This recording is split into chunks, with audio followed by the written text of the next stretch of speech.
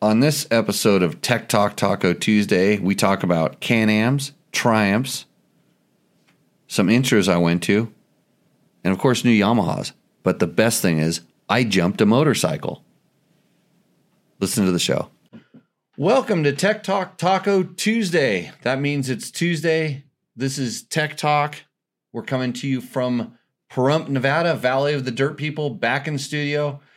I was lost in the woods and out in the desert and a few other places. Glad to be back. Glad to see everybody. This is the show where we answer your motorcycle and motorcycle product related questions. We have a few of them. Yeah, we have a few for the show. But producer Matt there in the background pushing buttons, making things happen. This show is brought to you by a number of sponsors. Why do we have sponsors?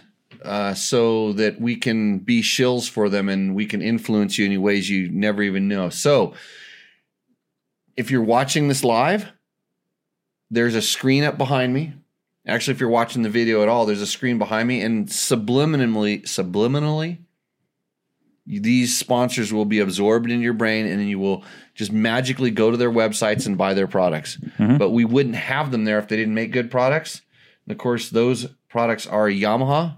We've got a lot of Yamaha news to talk about. The 2024 YZ information dropped actually a little bit sooner than most people thought. We got some nice looking bikes. There is Takomoto. They're bringing you the segment that everybody loves, Roost or Endo. This is where, are we full tonight? We're full tonight. Full tonight, but you can still submit a bike. Actually, anytime. Even if you forget to do it now, you could do it later. You send us a picture of your bike. Send us a good picture of your bike. Watch the show and then see what we complain about, and don't do that. But anyway, send us a picture of your bike. Tell us about the mods you did to it, why you did the mods, and then we'll tell you whether your bike roosts or endos. And if it's the one that gives us the most enjoyment, we give you a $100 gift certificate from Takomoto. That's takomoto.co. They make parts and products for, well, they sell a lot of stuff and they tune a lot of things, and they have a lot of information. They have all the cool stuff. So Scott Sports, great goggles. Actually, really good goggles, because I rode at Washougal, and everybody talks about the shadows and the other stuff, and I had two different pairs of goggles that I went back and forth. I tried light sensitive, and there's no light sensitive that's that fast enough. But I went for the, why am I forgetting? I'm just drawing a blank on the name of the amplified lens. The amplified lens, it was tinted enough to make it good in the sunlight and the bright sun, but still not tinted enough to make it good in the shadows. And I tell you what, that's a place where you really want to have a clear lens, but I don't like clear lenses because they hurt my eyes, especially and it was weird. It was sunny up there, like in the Pacific Northwest. Strange. Climb, makers of awesome motorcycle gear. DDC sprockets. I've got one right here. I'm using it as a paperweight to hold down all of my notes. DDC chain wheels. These are stainless steel. They last forever. And if they don't last forever, then you must ride a lot more than I do, which is probably not possible. Trail Tech, Fast Company, Seat Concepts, Bulletproof Designs, and Double Take Mirrors, all bringing you our show tonight. So we are live on Instagram at the moment. And Austin Rayo says, Jimmy, how do I win that shirt? Yeah, that is a nice shirt. Ricky Brabeck. Oh, really? Ricky got this. This is actually Sarah brought it up. Uh-huh. They were doing rally training the other day, and she goes, Ricky got you a river shirt. He called it a river shirt. So I thought I'd wear it on the show. It matches my hat, matches our logo. Such a cool shirt. So how do you win this shirt? I don't know. I'm gonna have to figure that out. I don't think I want to give this one away. But is that what we do? That's how you get popular. You give things away. Yeah, you do give things away. But speaking of giving things away, is there any updates on the pre-orders? for the shirts, the pre-orders for the shirts. Yeah. I'm working. So this shirt next to me, except it's the gray one, we're going to have a limited production run of those shirts very soon. And I was going to announce it on this show, but I screwed up and I didn't make the form because I got to have the form ready so that people can order them. So on the next show, I'm going to make this a priority. We'll get the Tech Talk Taco shirt up and running. We're going to, get those limited time offer. It shows how much you support the show. And so this shirt, I'm going to make sure that we never do another one like it. It's going to be limited edition, and that means you're like an early adapter to Tech Talk Taco Tuesdays. Because when this show gets canceled, grows, and everybody's it gets canceled, it's not around anymore. Whatever it does, then you could at least have the shirt as a memento. So Mark, the Tech Talk Taco Tuesday shirt, you can buy it, and I will get it to you. Like, you'll get the first one. And it won't take a couple months like the other one did. So, Drakey the Snake says he knows Ricky races UTVs with him. That's awesome. Ricky's always getting me weird stuff. He got me sponsored by like a glasses company, and then Sarah got me sponsored by a glasses company, and I usually wear Scott glasses, but I've scratched or lost all of them, so I'm getting all hooked up with all these things. But it's cool to have friends that are super sponsored and different things like that. Okay. We are going to opinion on the look of the 50th anniversary YZ. Look at this. I'm going to hold this up. I'm going to hold it up to there. My opinion on it right there. Like, that is me on, I don't know what year this was. But I'm going to say 94.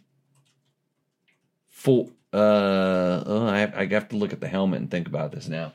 That helmet's up there, actually, I believe. It is. It had to be 91, 92, 93. This is a 90. I think this is 92. What year is the Yamaha Retro Graphics? Drakey was one of the kids on the Honda post with them. Oh, okay. Well, just tell everybody you beat him. That's what I do all the time. So, Pizza Wells is going to be the next Tech Talk Taco Tuesday design. What's Pizza Wells? What's that? Pizza. I wonder if it means pizza wheels. Pizza wheels? I think. Pizza wheels on. Yeah, we go. Yeah, it was a typo. Yeah, instead of because we do pizza's good. Pizza wheels, yeah. I wonder who German Mosse is. Is that they were in on the Cove Talk Cove too. Talk, yeah. Yeah, he was from another country, I believe. Mm-hmm. So Tech Guy, go ahead and send that to Matt@JimmyLewisOffroad.com. Yeah, with a description of the bike as well. Yeah, so for Rooster Endo, you send in a picture, make it a nice picture. Send in, like, you don't have to list every mod. It's like you're not trying to sell the bike, although that's what it's called, Roost Endo or for sale. Mm-hmm. And strippers. Occasionally. There's nothing like putting strippers in anything and you get like 10,000 more views. So Roost Endo or strippers and for sale. That's what we're doing. So see if we have any other. 92, 93 is when we're getting the a 30-year anniversary. That makes sense. So that makes sense, because that would have been my 92. This helmet would have been my 92 ISDE. Yeah, I'm going to switch the camera so it's closer to helmet. Yeah, it would have been my 90. I got to angle it so the lights don't flash in. I'll get it down there. Okay. That would have been my 92 ISDE helmet. That would have been Australia, and that would be a 93 YZ 250. And it had Damon Bradshaw's number on it. Oh, nice. I think 45 was his number at the time. 92. This was this his peak year, or kind of like? I can't remember even what year I did things. Like I couldn't even remember. I was going like, what year did I ride the ISD? I don't know. I hit my head, and then now I wear goofy shirts and have a podcast. Yeah. So with a like a wall with a bunch of junk collected on the back of it that makes it look like it's cool in here. The well-lit, plush Dirt Bike Test Studios. So anyways, thanks everybody for joining in, whether you're Instagram, whether you're live on the Facebooks or lives on the YouTube, or you're watching this later. If you want to comment, concern, have a question or whatever, type it in the chat. And if this show is gone, type it in the comments. And we go back through those. That's where we get a lot of our questions. I think we have I have some stuff to talk about. I think we have some callers. I'm trying to get more callers. I don't even know what I did with my, hopefully my phone doesn't ring, but I think I got one that if they want a phone call in, we have to set up for that still. Oh, we can still do it through the phone. Yeah. So we might do that. We have to hang up on Instagram because they can't hear anything when we get callers like live on the chat. Right. Stuff. So basically what you do is it's the Seat Concepts Hot Seat Hotline. It's actually a Zoom in line. And the link's going in the chat right now. And they're going to put the link up. So if you have a question, you want to come on the show, every once in a while we give out prizes to good content people. Like, in other words, whether you're a caller or on the Seat Concepts hotline, we enjoy people making our show better because I'm not very good at this. I've only been doing it 100 and how many times? 196. Show 196. Thank you. I wish I had a thing where I could push and it'd give me applause. Get applause for myself. So, let's see. Do we have any other questions? No questions on the Instagram, but thank you guys, Dirtbike616, for getting that 92, 93. It's funny because it was 93. So it would have been the 93 bike. We rode them in 92. That's how that works. So, okay, are we going to jump right into our questions then? Because it'll probably provoke some other comments. Yeah. So let me go ahead and get them going. So we'll actually go with some of the questions that we pulled right off the chat from the right after our Cove. So earlier today we went live and answered all of the questions on the Cove 450. So we're not going to talk about that too much, but we had a video on it. It got a lot of questions. So if you're interested in what we think about it, watch the video first. And then if you have any more questions, you can have your questions probably answered. And if that provokes more questions, then you call back up on Tech Talk Taco Tuesday. So if you want to know what we think about that bike, because we were getting that question a lot before we rode it, go watch the video. 21 minutes of nothing but Cove talk, and then we probably talked about it for another 20 minutes, didn't we? Okay. What is Kirk Schreier? So Schreier. I think it's Schreier. Schreier. Okay. What do you want to know? 450L and 450X share the same frame. Those mounts are used for the frame-mounted off-road race lights for Baja, etc. I almost have to put my headphones on to hear you. Oh yeah, now I can hear you better. Do you need me to say it again, or do you hear that? No, I heard. I can read it too. I've got you gave me a buffer sheet over here, so I know what's going on. So he's talking about the Honda Sierra 450L and X. The frame has some mounts, and it's in people, like the very first time I saw it, I totally speculated like this is for a rally tower mount or to mount some stuff up there, race lights and things like that. I don't think it's I don't think that it's big enough in itself, but there would have to be some additional bracketry for Honda to do it in a Honda way to bolt stuff on there. But they're there for a reason. They put those in there for some reason, and it hasn't been revealed. And if they haven't built that bike already, they're going to be late to the game. So I'm surprised. That's the one thing that constantly surprises me, is that it took a company that nobody knew about to do this first. Well, sometimes you need a new company to spark innovations, because the other ones are they can be too caught up in their ways. kind of set in their ways. And I mean, talk about what a great way to launch, in something that everybody's interested in. I mean, you see all these electric bikes doing this now. I'm going to talk about electric bikes in a minute.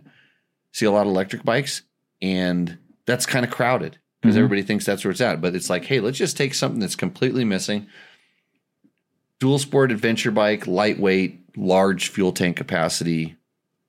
Go. It's just missing from the market. We have little ones, we have big ones. We don't have any real mid size. Once you're over, once you're in 2 cylinders, it's a big bike.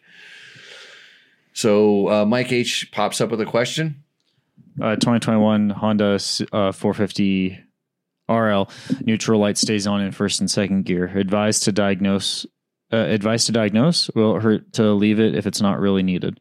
Oh, that's a good question. So it stays on in first and second gear. So that's usually on the shift drum. There's a sensor in your cases that picks that up. And how I would think if it would stay on one or the other. I'm just thinking how it works. I don't think it's getting the information from the ECU. I think there's actually, because I know there's different maps.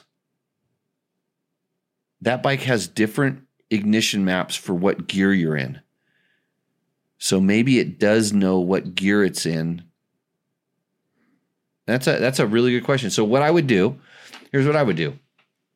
I would take that sensor out, lay the bike on its side, and take the sensor out of the case and just visually inspect it to see if there's some debris caught up in there or there's a reason. And I would, put it neutral, shift it into first, look and see what it looks like, shift it back to neutral, go to second, see what it looks like, go to the third and see if something changes in there as far as, what that you're not going to be able to see, but if there's something that's blocking that sensor, that would be the first thing, just to see whether it's mechanical. If there's nothing inside of there, then it might be something electrical, like where the ECU is not totally able to,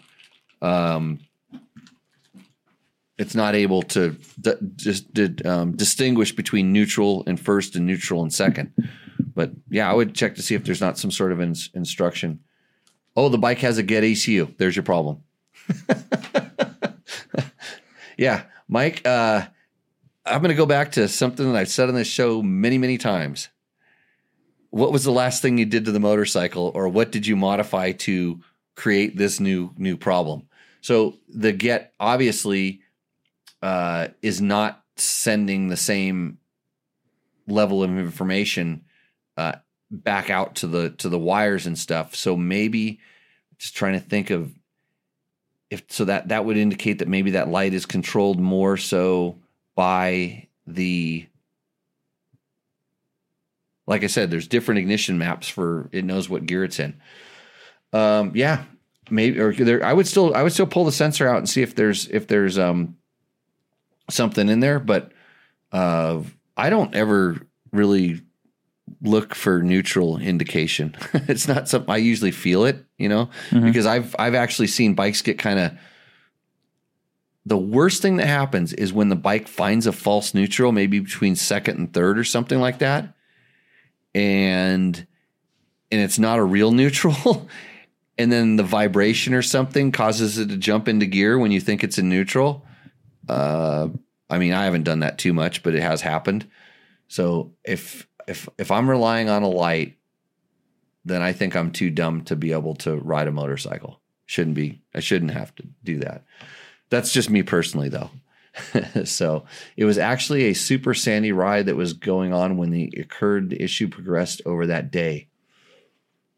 That doesn't make any sense, but I would check that sensor.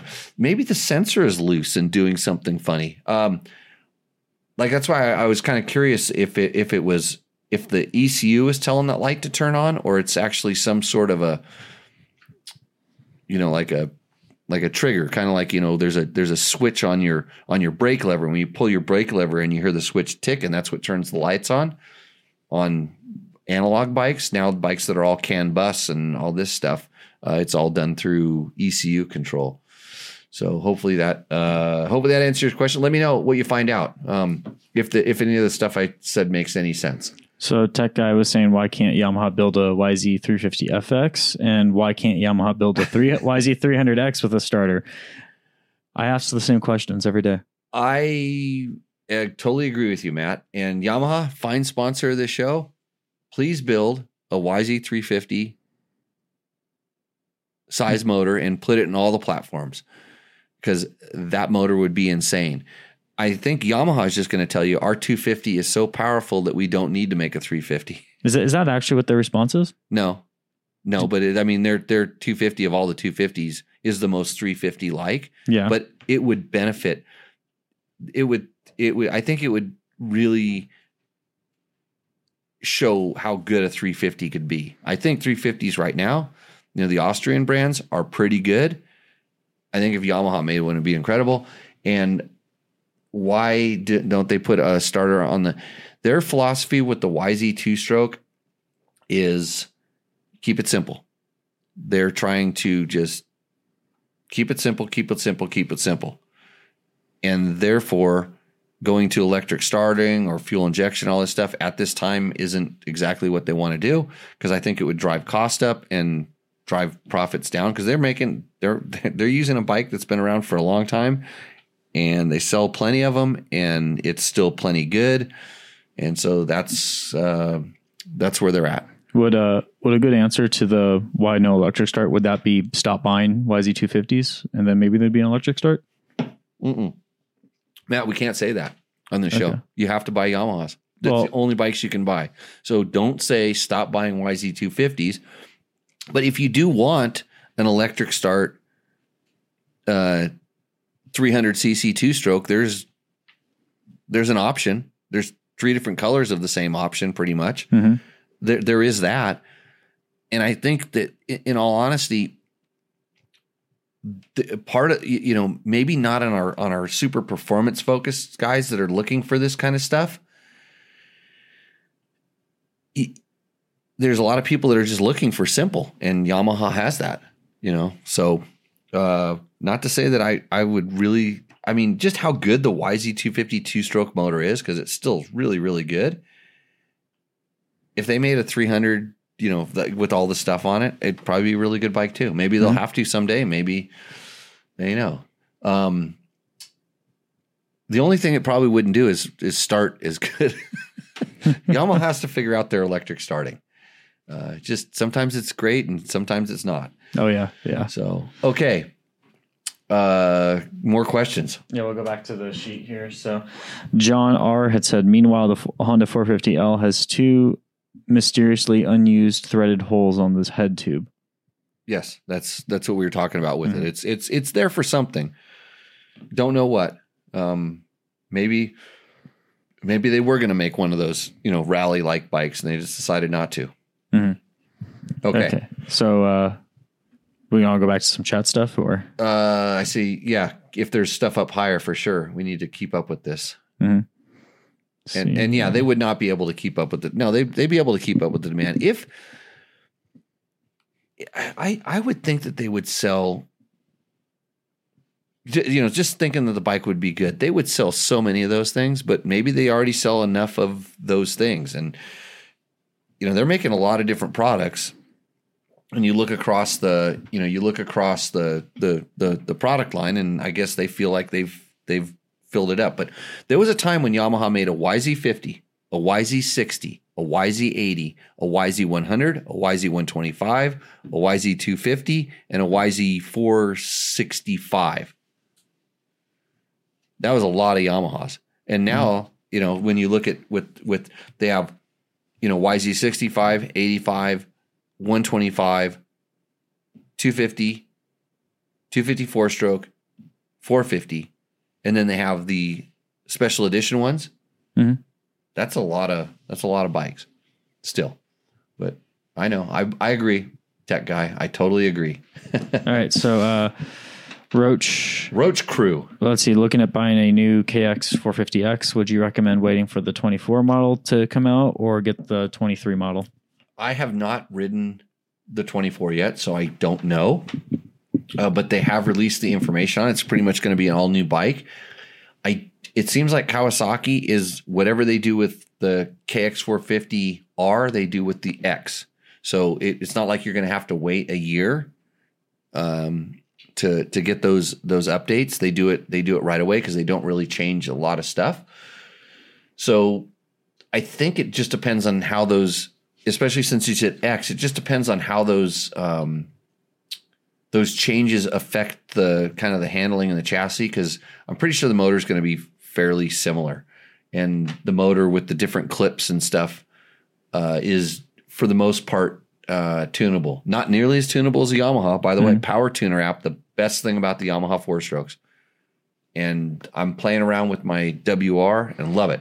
But anyways, back to the KX4. You should actually, you should get the 24 YZ450 FX, because that's going to be an all new bike.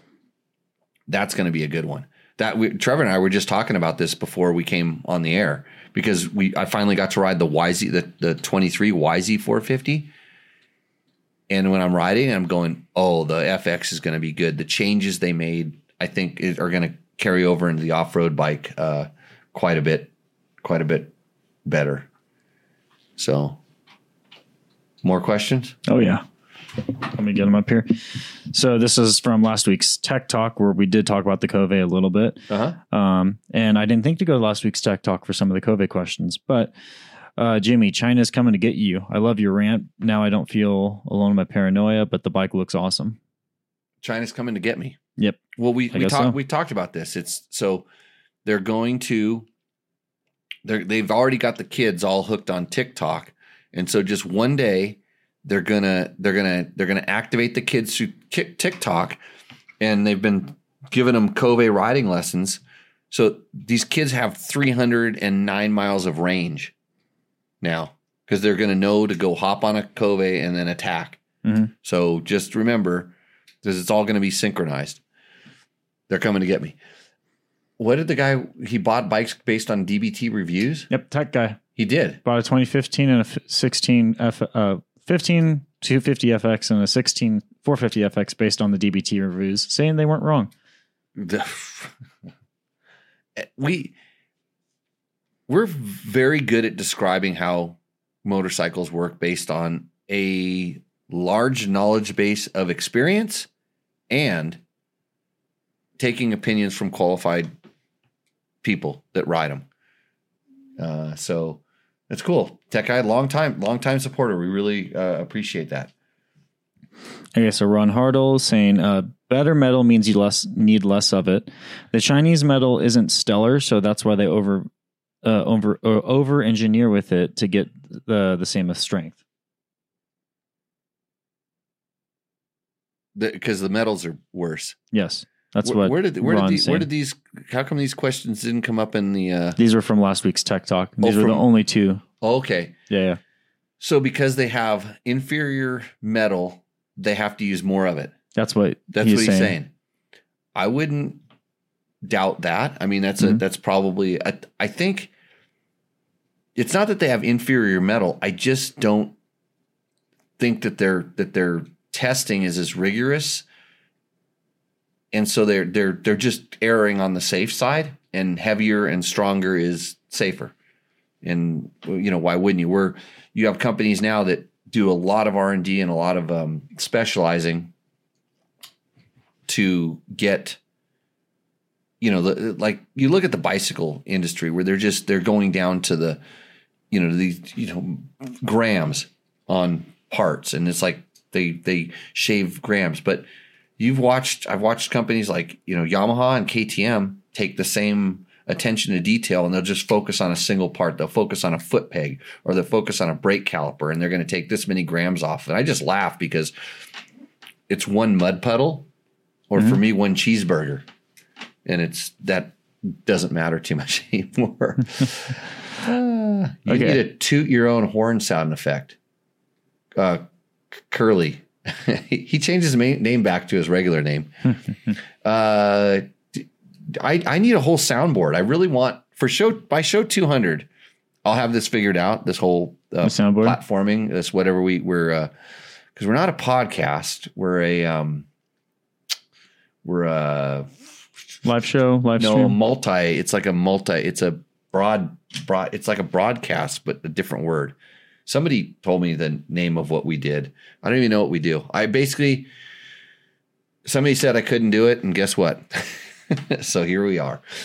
Lots of people on the Instagrams. We're gonna have to clip them off pretty soon because I think we're gonna get a call in here pretty quick. Oh, sweet! Thank you, 1971 Puffy.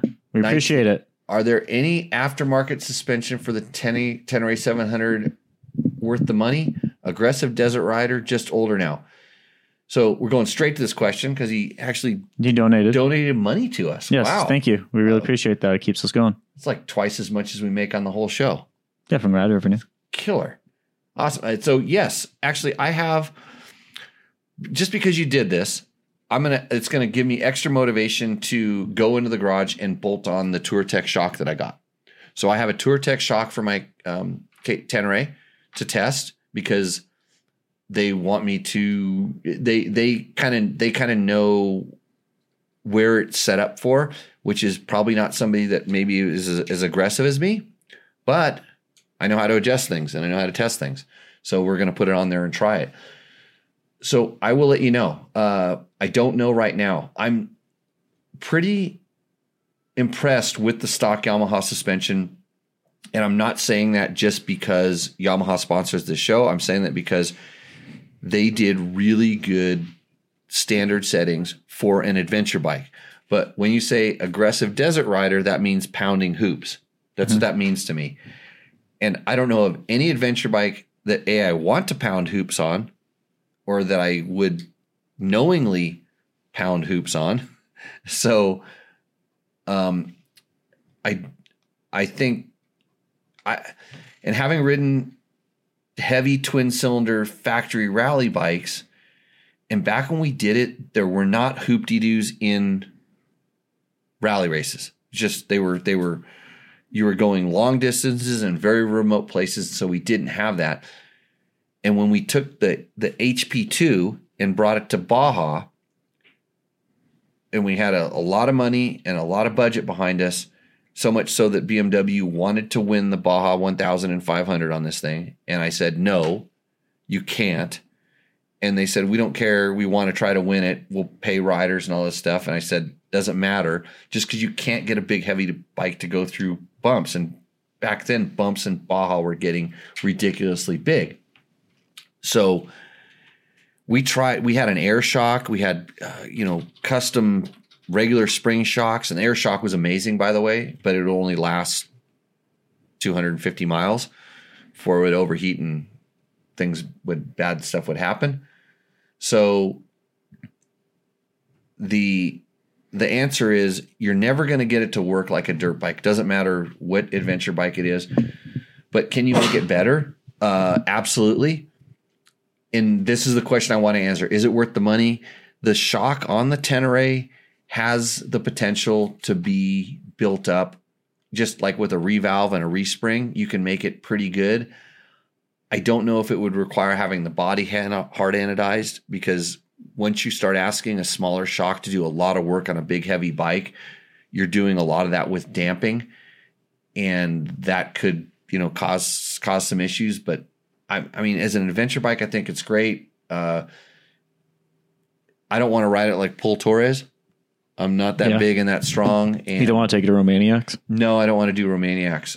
I just watched that guy just smashing that thing, and and they've taken a lot of weight off his bike, and that guy's gnarly.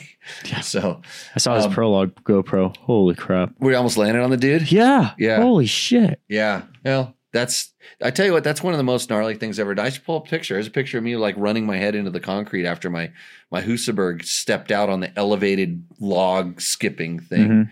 Mm-hmm. It was wet and started going sideways.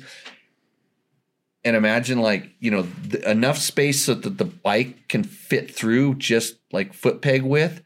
So when you're skimming across it, like that, as long as you're going straight, your wheels won't fall in. But the minute you start going sideways, then the bike hooks. And all I think about is like my leg is going to snap off. And so I just kept getting back and just trying to carry it. And finally I high sided off the end. So you high side off of the top of a table, essentially. So, 1971 Puffy. I will answer your question when I know the answer. Like I said, I'm kind of right now if I was just doing my stock one, I definitely need to go up on a spring rate, mostly on the rear specifically, mostly because of putting extra weight on there when I kind of camp and do stuff off of it. But it worked fine for most of the stuff. And I think if I had to go up like 2 spring rates on the rear to get the kind of balance I want, I'm going to have to bring the front spring rate up as well. So, but I will get back. Yamaha makes soundboards. What does that mean, George? For the sound drops. Oh, we used to use a Yamaha mixer. It's the remote one. Yeah, the remote one's a Yamaha mixer. So Yamaha bringing you mixers, pianos, Tech Talk Taco Tuesday, and motorcycles. Nice. So Jermaine had added something as well when we were talking about the metals, the Chinese metals, saying the weight problem is that many of the parts are standardized, sharing many parts with standard metals. Even with many specific parts, they can barely remove a few kilos. So he said with standard models. So he's saying that they're using the same part across many bikes. Mm-hmm. That's the engines. Yeah, those engines, they make one thing, and we'll get into this a little bit more when we talk about the Can-Ams. They've been kind of dropping information in kind of weird ways, and when I saw the president and CEO of the parent company talking about his motocross and enduro racing history way back when on Can-Ams, I'm like, oh, they're doing something. They're really trying to do something. And then Jason Abbott got in touch with us today and shared a couple more videos, and they kind of started releasing images. Do we have an image of the bike? Yeah, but I do want to cover this before we come back to that. So anyhow, they make one thing and then they try to put it in as many things as possible. And when you're trying to build a high performance bike of some sort, like the Cove 450, they want that to be higher performance. You got to make everything just for that bike. I mean, yeah, sure, the brakes are the same on all the things, but when you start talking about, frames, they want that frame to be able to use other stuff. Although I think that frame is pretty specific. So, but yeah, that's what he's talking about. The standardization. It's just cost, and and if they're going to try to sell it for a low cost and make money, then they've got to do it. So he says Exacta, right? Yeah, Exacto. Yep, exactly. Perfect. Okay. So he did actually add another point too that I had missed. He said, but the standardization is what in turn serves to make the parts better and safer. Correct. And we'll get Jason Abbott on here pretty soon. Yeah, and Jason, I'll put the link here for if you want to copy that for later. Farther in there. And then Dirt Bike says, what if they just add electric start to the YZ 250X? It's not that easy. Well, and wouldn't your answer kind of be the same, though? That their whole philosophy with the YZ 2-strokes is to keep them simple as possible? Yeah, that's the thing. And Dirt Bike 616 says, I have a YZ250, and it's nice to have a motor that is so simple that you just have to send it, that you won't have to send it to a shop to fix. So it is, there's just, so you think about it, to go electric start, you have to increase the charging capacity. So you have to do that. Then there has to be some extra gear, so it requires entirely new center cases. So you're adding weight and complexity. And, there's extra wires and things like this. It's just to try to keep it really, really simple. Yeah. So, and then Texas Jesus asked me if I remember the time we put recycled water into the radiators on our car. Yeah. Cause basically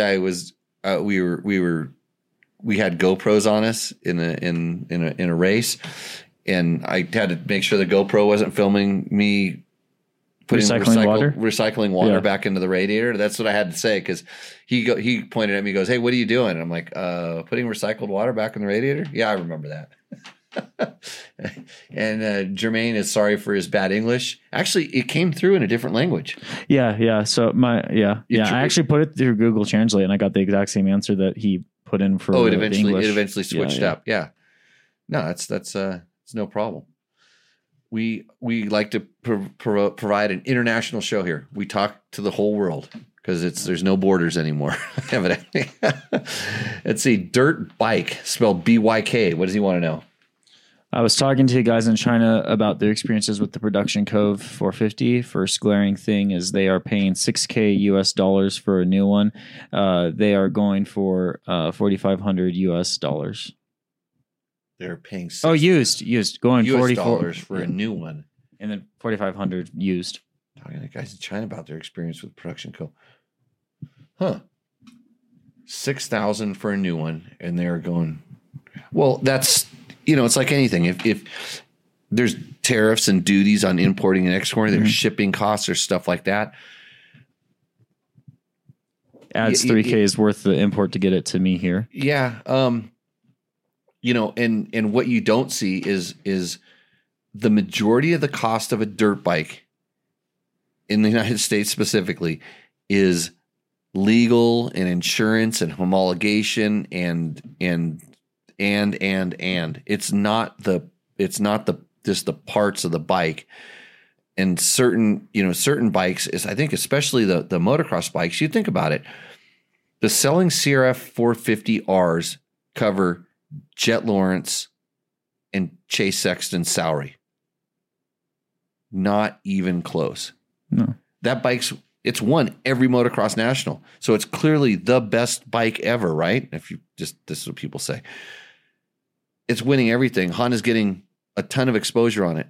No way in hell is that going to cover the bonuses that they're having to pay out, which is a lot of it's done through insurance and stuff like that. But some of those guys are really hard to get to insure to get their bonuses paid for the company. Sometimes the championships are still available, but like that, it's expensive to get a bike over here. Cove is running a factory rally effort, so that's costs money, and so there's other things that kind of tack on to the costs of things. So yeah, $3,000 is I bet you. So if you went and buy, that'd be interesting. If you went and bought one in China, you had a Chinese buddy or something that could buy it, and then they could put it in a box and ship it over here, and you actually did it properly. Snuck it in. Did it properly, which means sneak it in. Mm-hmm. It probably cost you a couple grand. Yeah. By the time you did it, so, and you're not doing it. And then on top of that, the people that are importing here need to make some money, in doing all of this. So yeah, it's the business side of it, which I know nothing about. Everybody tells me I'm adverse to making money, but that's not what's his name that sent us some money. What was the guy? 1971 helped us out. Puffy, yeah. 1971 Puffy. Thank you very much again. Hey, I'd like to give a shout out to our friends at Inside Line Moto. I was going to wear the Inside Line Moto shirt today, but I got this nice River shirt, so couldn't wear it. Go. Okay. Any other? Jermaine had also added, it's only a reliability problem because today there are Chinese motorcycles with more than 100,000 kilometers in Argentina. Oh yeah, there's lots of they have no problem building motors that run for a long time and continue to run where higher performance engines would just explode. These things are, it's not like the whole old Honda like XR bikes that ran at a pretty good performance level for a long time. They started at a lower performance level and they run and run and run and they get worse and worse and like can suck sand and the valves can flop around and they're just built like tanks sometimes. And then you have one that'll go 200 miles and then the crank will snap in half. That's just kind of quality control. So yeah, it's popular. Somebody says that True Lizzie Sarelia says, I think he asked about peeing. That's exactly right. It was recycled. That's what recycled water is. Yep. Sometimes I like to say that this is it's beer flavored energy water. Mm-hmm. Yeah. A lot of carbs.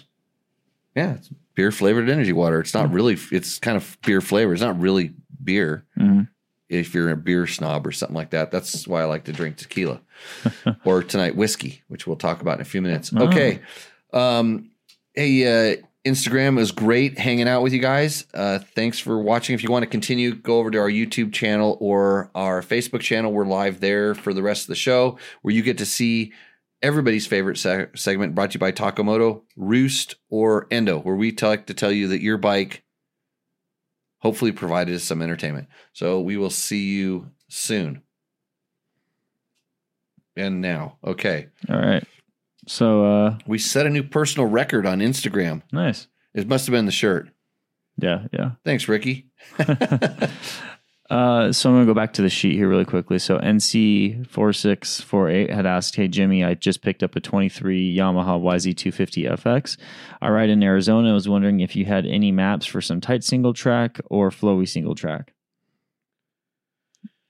Yes.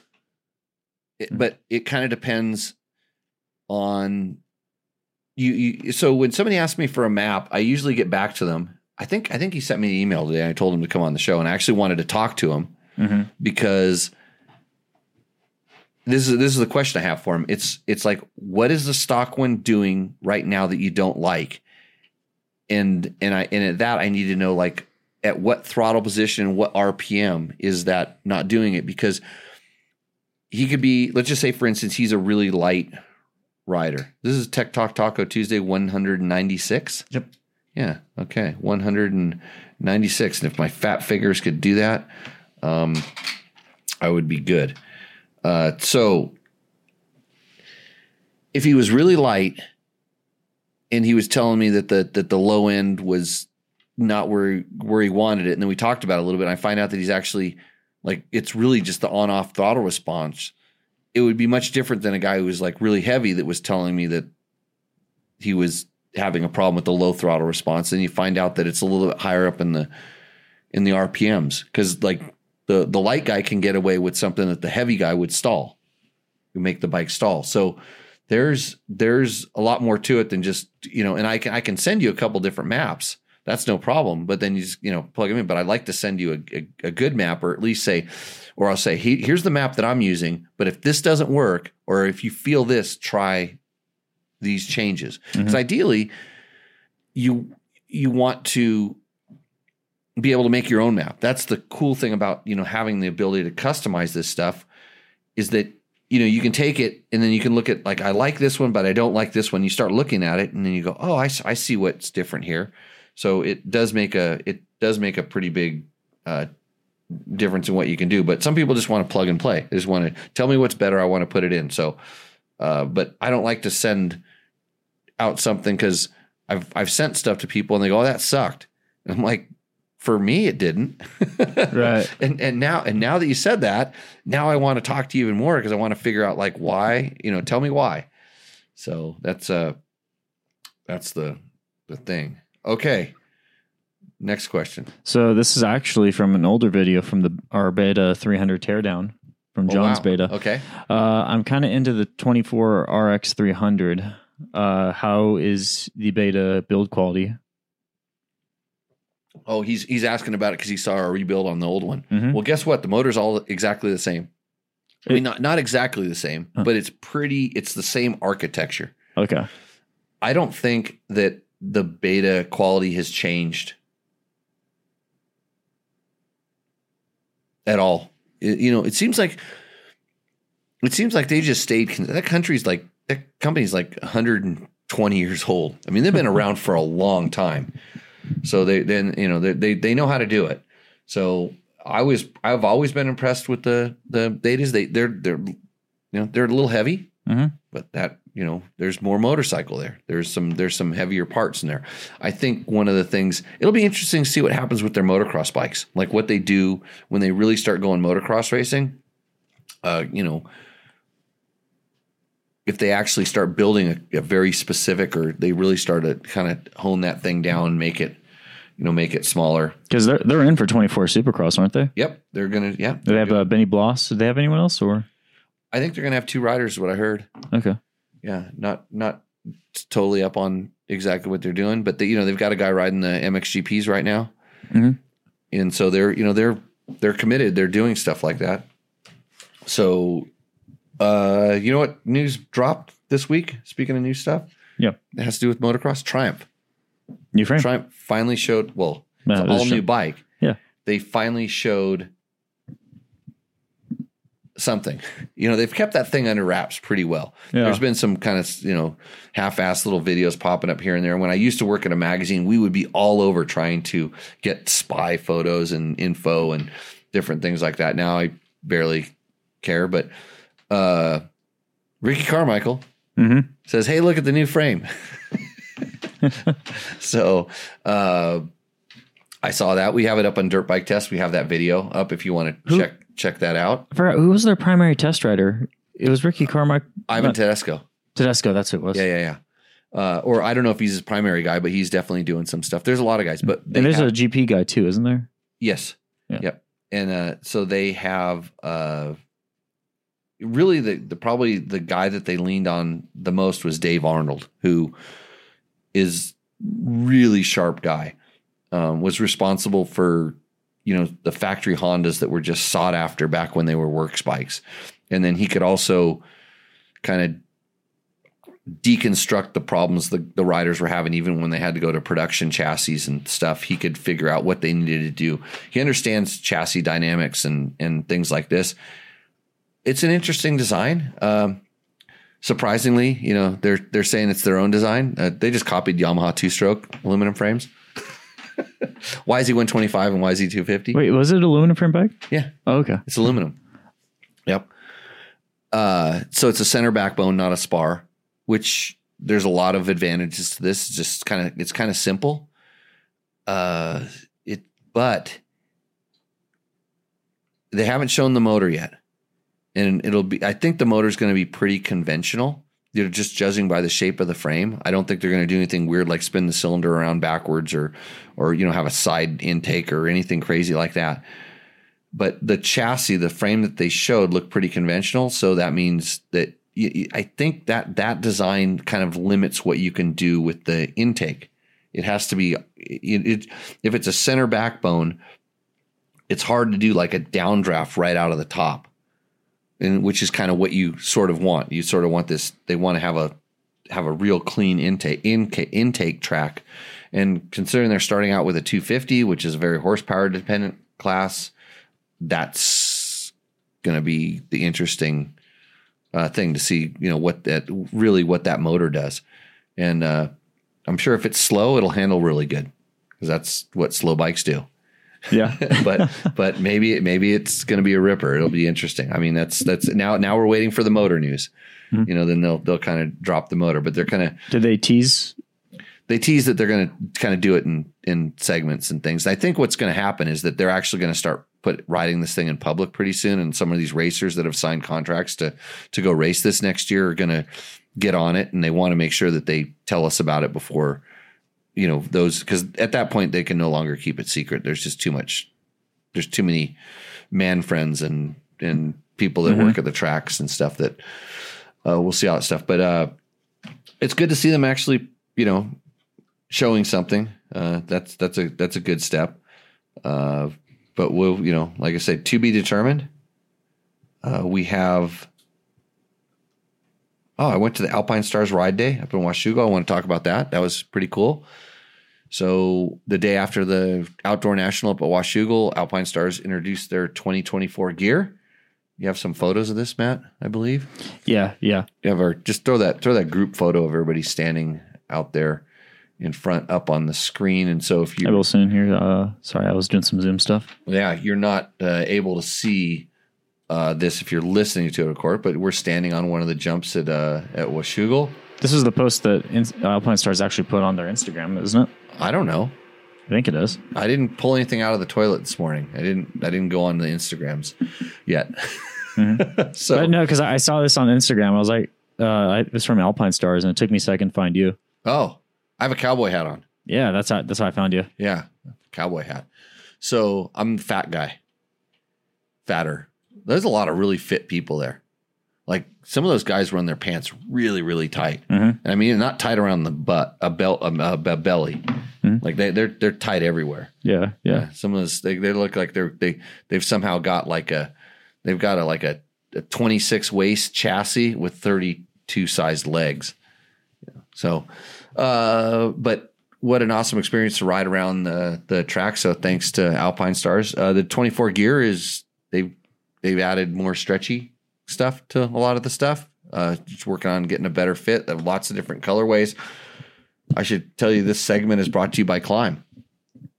How does that work, Jimmy? Well, because Climb supports this show. Climb makes the gear that I wear most of the time. But a lot of times when I'm doing photos, when I go do photos at motocross tracks, which isn't that often anymore, but when I go do that, I generally wear Alpine Stars gear because it's good. I like it. Actually, it fits really good. I'm a 34, and their 34 pants are actually roomy enough, especially for like if I decide to wear knee braces, which I usually do when I ride at the track. But I didn't this time just because I haven't been riding the track and just went with knee cups. But let's pull up the picture of the big jump in the back. Okay. Do you want want your picture? Yeah, first? my picture first. So there's a big jump in the back. Actually, I bet you if you were good with this, you could go side by side. Could you put them up? Can you put two? Yeah, I could here in a second. Just you got to shrink that down. Show the air time in the back. But so I'm wearing the super comfy Alpine Stars gear. So do they get to see it sliding all over the screen? Yeah, they see this. They see it slide. They see you doing all the work. Matt's pushing buttons like crazy right now. So this is that big. They call it the road jump in the back. And so the YZ, I rode the 23 YZ 450. Yamaha brought some bikes up there for the journalists and stuff to ride. I got to ride that around, and it was so comfortable that that I was able to easily get 9/10 of the way over that. 9/10, but like the transition on that jump was it had a huck to it, and I mean, if you saw any guys doing whips off of it. Oh, here's where we're going to get the other photo up there. If you saw the guys doing whips off. So Brock Tickle does a lot of test stuff with Alpine Stars gears. He wears their boots and helmets. And so I grabbed the photos. They had the same photo of Brock doing the jump, and Matt's going to put this up here. So this is the difference between old moto guy. This is the angle that you take going over. They hit this thing so stinking fast they have to scrub it, and then they're actually getting the bike set up in the air so that they land turned when they they're landing turned. I just go off of it nice and straight. In fact, one time, so this is a cool part about it. I got to ride on the track with Jet Lawrence, Chase Sexton, Jason Anderson, guys like that. Of course, they're just blowing past the eye. And so I can attest to how much the roost hurts there, which I've known this because I've ridden a local race and a Grand Prix up there before. But yeah, this is the difference. That's me doing a whip. In fact, I think because the way that those guys go up on the jump face, there was kind of a line in a little bit of rut where it actually started turning because they're actually turning and scrubbing. And so my rear end, even though I'm trying to get the front end to go down where his front end is thing, I think my rear end is actually falling the wrong way right now. As I'm falling out of the sky, he's aiming down and I'm just going, well, I hope I make this stinking thing. Yeah. But, yeah, gear was comfortable. And then the very last, one of my last laps there, I decided to get 10/10 over it. And I did a nice, like I'm really good at this. I'm like a pro at this. I over jumped a little bit. So I landed down at the bottom. Hands came off the handlebars. That's why I'm scratching this scab on my, I flew into the, I thought the hand came off and then I couldn't get on the brakes because it turns right there. You land and you're in the turn. And I didn't want to shoot off the high part of the berm. So I kind of went straight. And luckily there was a fence and that kind of slowed the speed as I kind of went into the pungy sticks of the forest. This is why I just shouldn't. This is why I need to ride 125s around motocross tracks. But I did ride our Yamaha WR250 test bike on the track, and that was a lot of fun. So when people ask, go ahead and throw that photo up there. When people ask, do you guys test these bikes? How do you know the suspension is too stiff, too soft, whatever? That's a Honda 450. See, I do know how to get on the gas out of a turn. Put that back up there. Oh no, they didn't see that one yet. Oh, send it up there. Come on. See, I know how to get on the gas coming out of a turn. But everybody else tell me it's like it's because you're sitting too far back in the seat and the bike did a wheelie. But no, put the Yamaha 250 one. It's the one with the headlight. I don't know if that's it. Yeah, that's it. So there it is. That's the WR250 being ridden around a motocross track. And so I went out, rode around, played around with maps. Because at that point I wanted, and this thing has the competition ECU on it and stock muffler still. And I was like, I still had a really good fun time. In fact, some guy came off the track and told me he almost landed on me because I wouldn't jump in the back. And so when we start talking about like, hey, how does the suspension work? What does it do? I had the speed coming up to that jump to be able to do it. But the suspension would compress so much going into the jump face and then start rebounding that you just couldn't get the distance. I imagine if I was really good at scrubbing, I could actually start scrubbing like before the suspension started rebounding, but then I wouldn't jump very far. I'd probably jump into the face anyways, which was where I was landing when it was going there. But yeah, Alpine Stars, thanks for letting me come out and ride the track and testing out the gear. Got to wear the new Tech 10, the newer version of Tech 10 boots, which I haven't worn before. Man, they've improved that boot. I wasn't a big fan of it before. I'd still have to play around a little bit because my one ankle is kind of funky to get, because it has a booty inside of it and has hinges on it. And before the Tech 10 always to me felt like a slipper. I was always a Tech 8 guy. And I know some people like were Tech 8 people and they went back to Tech 7 because they just didn't like Tech 10. Give it a try. Good boot. Really, really good boot. So Baja Bound Adventures, thank you. I don't know if is that Tim or Jen? Which one of the Baja Bound Adventures is that? So it's probably Jen because Tim wouldn't say anything nice to me. But anyways, had a really good time testing out the new gears. Got to hang out with racers. Although I don't really talk to Eli a little bit. He remember being on the show. Oh shit, he did. Yep. Oh, Yeah. wow. He remembered talking about people's bikes on Rooster Endo. Nice. Yeah. He was in a good mood. Like, still. And he hadn't announced that he's racing again. I know somebody asked the question earlier when I mentioned I was there that he's announced he went to the Yamaha thing and announced on last Wednesday that he's coming back and seemed happy, which is cool. I mean, like I remember when that guy like was on his Kawasaki all the time, he just seemed miserable. Yeah. Not a happy dude at the time. So, but yeah, those guys are ripping around the track and, it's cool to be able to watch the guys race at a national and then get a chance to actually go out in the track and they groomed it. They made it nice because, some journalists probably would complain about having to ride around a rough track, but super cool. So got to do that. Ricky Brabeck, right? Well, my phone says Brabeck. Okay. When I ask it to call him, it says, "Do you want to call Ricky Brabeck?" I'm like, yeah. And then he blocks me. But yeah, it's a nice shirt, Ricky. Yeah. Hey, how come there was no Honda rally bikes at this intro? At what intro? The Alpine Star intro. Oh, like last time? Yeah. Because it was in Washington. Ah. Yeah. They didn't invite the rally team out. Although I think the guys are out here because one of the guys from the KTM team got hurt. So Kevin Benavides, I heard, broke his wrist. It was on the news release circuit today. So River Shirt. It's called River Shirt. Nice one. So anyhow, what cologne is Matt wearing? Jerry, he's far enough away that I can't smell him, but I will do that during the break. That's what I'm going to get excited to do.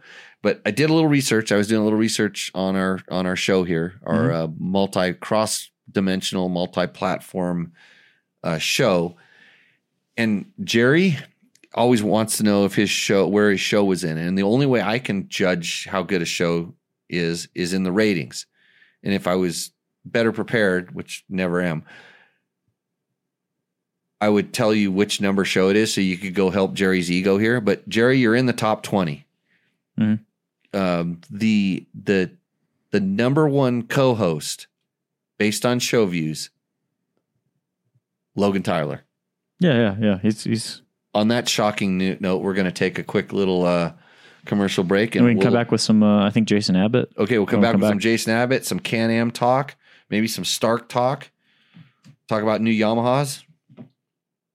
We'll get going.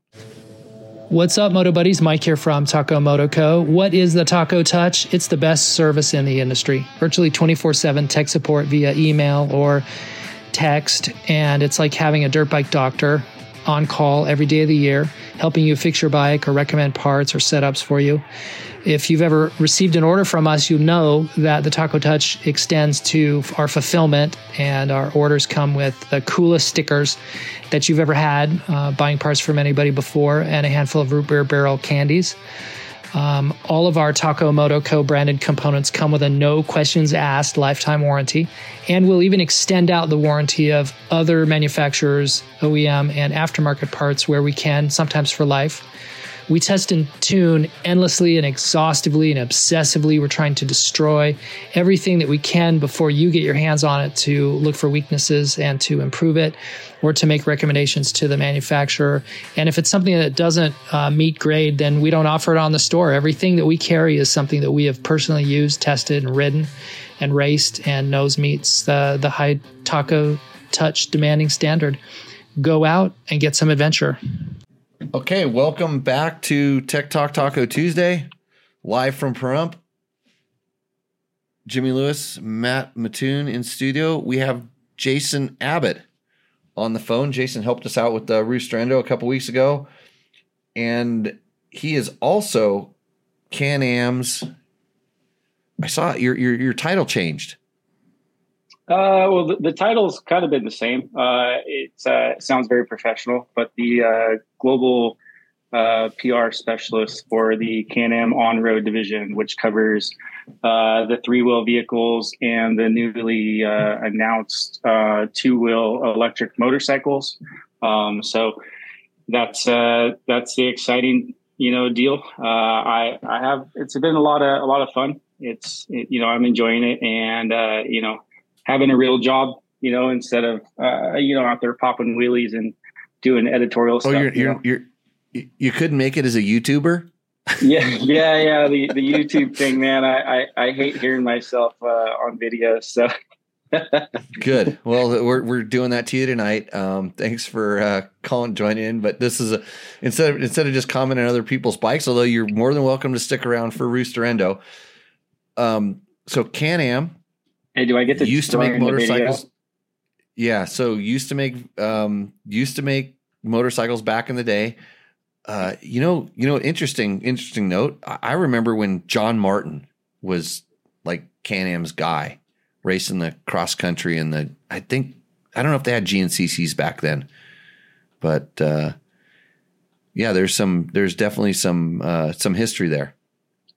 Yeah, there's a lot of history. They were winning the ISE, they were winning the motocross championships. They were very, very disruptive back in the day.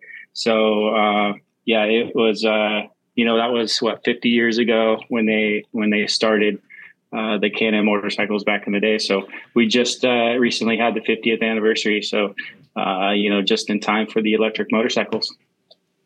So when they're talking about motocross, were the Jones brothers, Gary Jones and his brother, racing those things?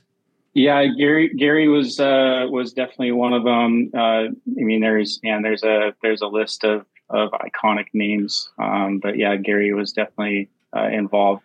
Dwayne, man, I love that guy. He was such a good dude. We used to go in his garage back in the day when I worked at the local motorcycle dealership. And man, he used to do suspension, and he used to take his little grinding tool and put his name on all the suspension with the grinding tool. So you knew that Dwayne did your suspension. So yeah, he was a good dude for sure. Yeah. So I kind of heard there was bikes coming. And I suspected they were electric. You hadn't said anything. And then today we sort of got a glimpse of them. And then I thought it was going to be one, the first video I watched, it was just all teasing. They didn't really kind of show anything you could see. And then bang, we got pictures. And so Matt, we've got a picture that we can pop up of the adventure bike. And so they are electric. And like earlier, we were talking about sort of, cross-platforming thing. And the kind of the interesting thing with electric stuff is that you can sort of build your engine / battery, platform, and then start wrapping different things around it. And then so the street one, what did they call it? This one's called what I also call it, I say it's a light adventure bike. They call it, say, like a dual sport model, but I feel like it's, more along the lines of a light ADV. But that one is called the Can-Am Origin. And then, yes. And then the street version, which is it's more kind of like a roadster, like a naked roadster. Like it's pretty cool looking. That one is the Can-Am Pulse. Yeah. So, they kind of, like I said, they look like the core part of it, the engine part of it is similar, but, styling, I'm not a super big fan of the upper square part. The top part. I like everything behind it. It looks good, but it's hard to predict, styling and where trends are going and stuff. And you see so many different designs, but single-sided swing arm. Yeah, single-sided swing arm, and it's basically it is pretty much the same platform. You just kind of have different models from the same platform, but it's all based around the Rotax e-Power engine that BRP, which is the parent company of Can-Am. BRP is producing the electric engine for it. So it's it's an exciting time. Is it a chain drive? I'll have some information on that here in a few weeks for you. It is not a chain drive, but I will have some information on that. When we move forward here in a few weeks. So, but yeah, the production facility. They built a whole factory, or building a whole factory just for the production of these motorcycles. So it's they're all in on this. This is a serious project. It's not something that they're just gonna show up, let's do this and have some fun. No, they're really serious about it.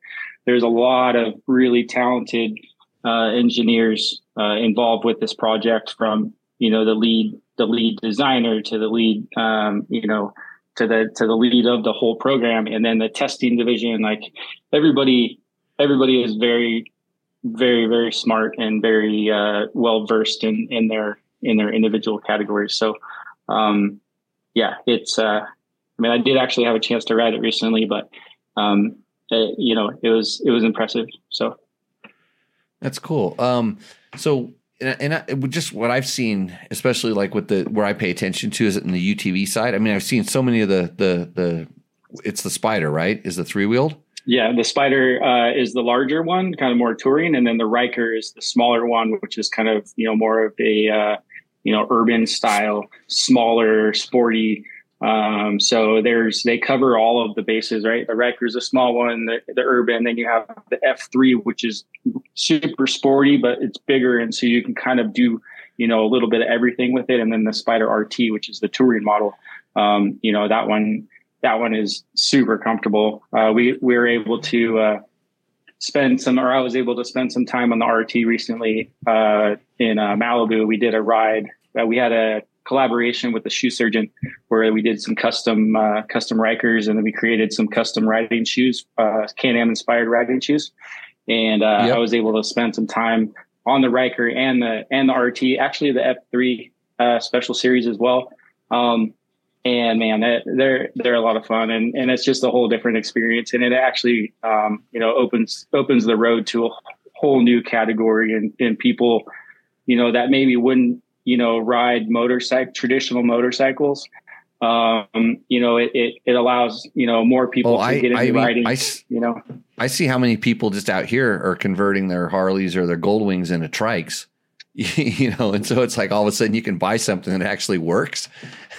Yeah, it is. It's pretty cool.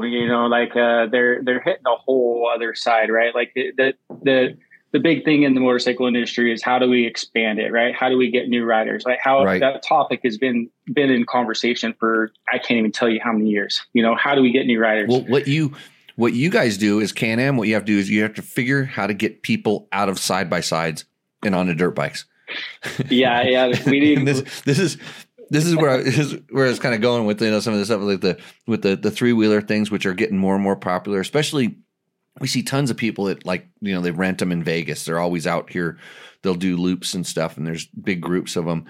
Then the side by sides, I sort of remember when they just started getting popular and how far they've come. You watch Can-Am and Polaris just push each other with the design and development of these these things. So I kind of remember, and I don't want to sound bad here. I kind of remember when the Can-Ams, they had no problem making a lot of power and stuff, but they were sort of a little bit junky.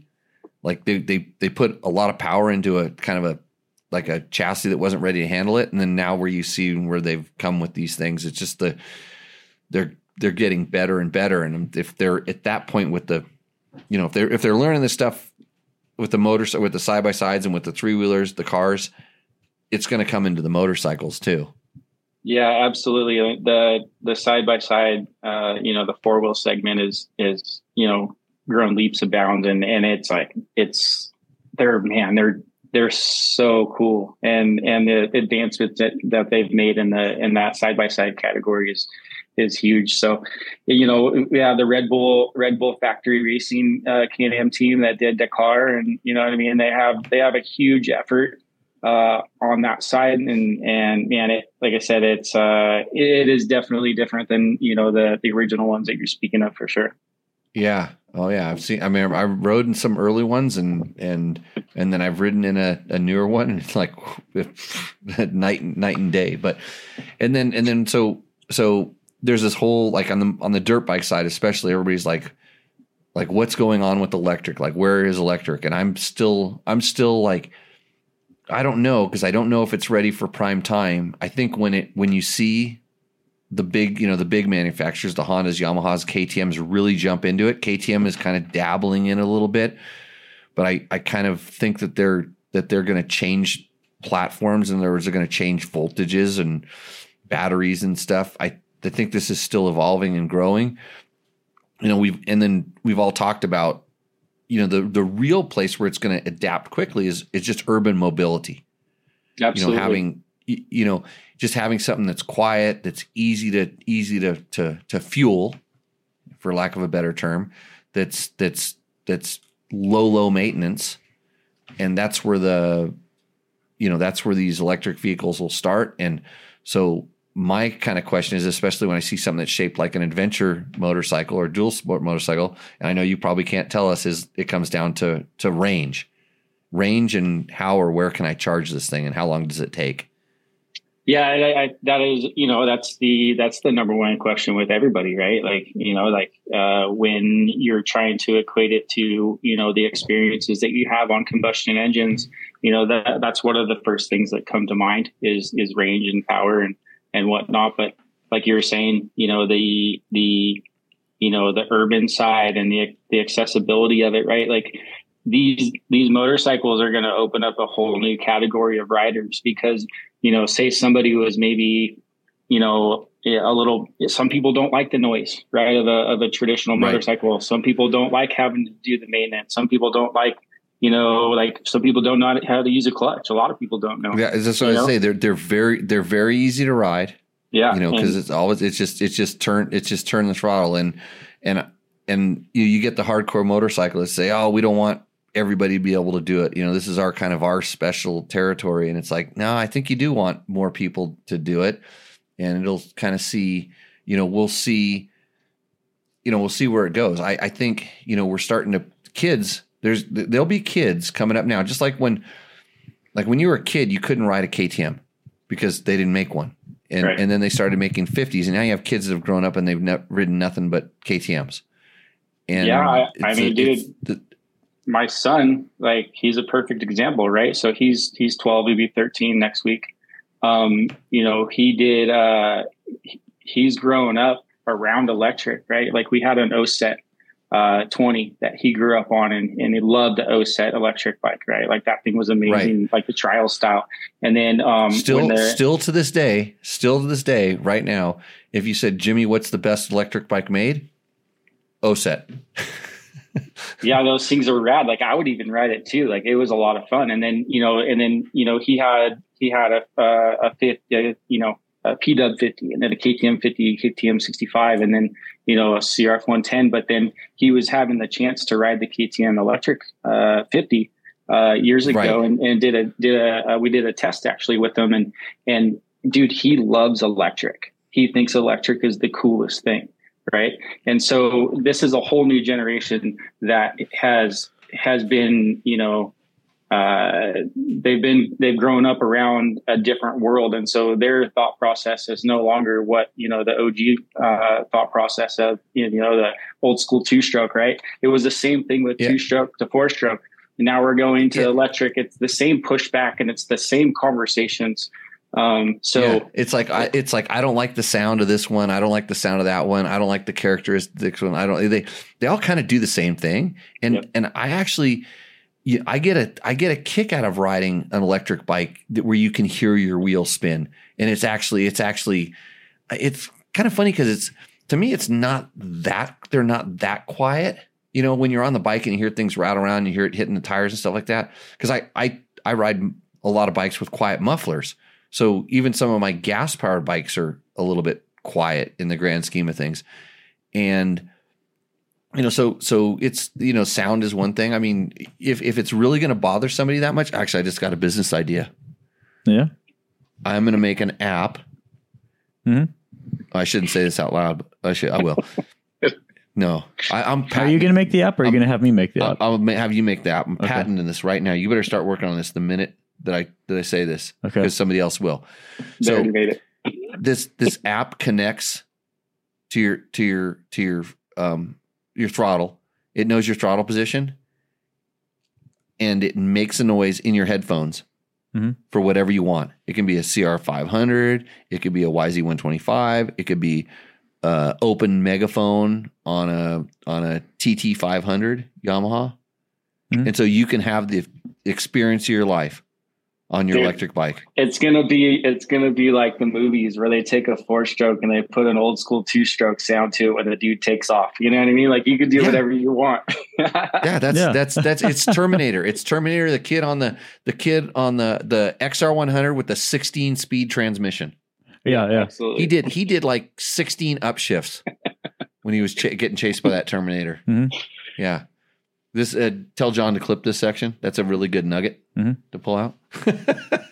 No, but man, like, Jimmy's business seriously, there's a whole other thing to it. The electric side of things, and yes, like right when say the other manufacturers jump into it, that'll be cool. But honestly, like Can-Am's a very large company, and they're going all in. So in reality, they're the first like large manufacturer to just go all in, right? Like against everything. They're just, here we are, this is what we're doing, and they're going for it. So it's cool. It's cool to see. I mean, I know how big of a company it is. They're making airplanes, right? So there's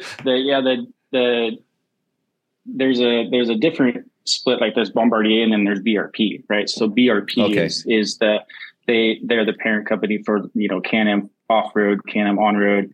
They have Sea-Doo, Ski-Doo.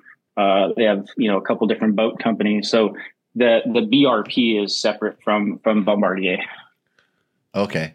Yeah. So, but anyhow, I'm excited. I want to, like I said, I'll ride anything.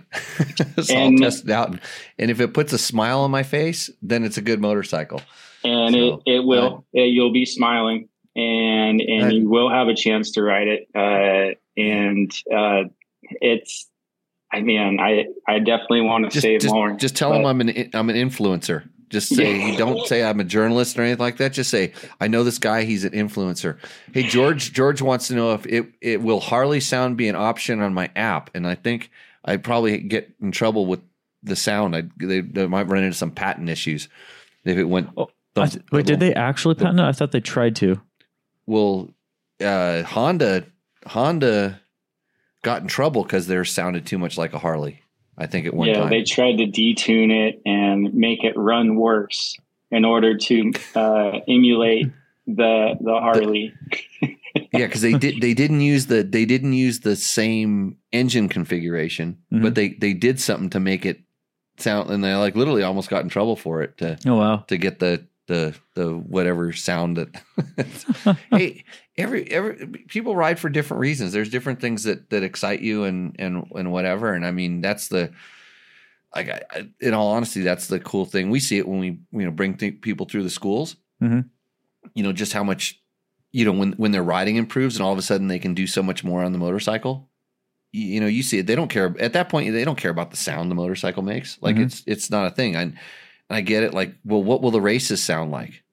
And Formula One goes through this. Like, one of the things they're actually trying to do with Formula One is trying to bring some of the sound back, because the turbos killed it. And it's it's interesting. I think I visualize what it's going to be like, but who knows? Yeah. I think it's because I'm not much of a quote fan of these kind of things. I'm more of a doer. So when I'm doing something, like in the grand scheme of things, how important is the sound that I'm creating to my experience? Other than when I've got you in my pocket, then it's everything. And then people tell me, dude, we can't see.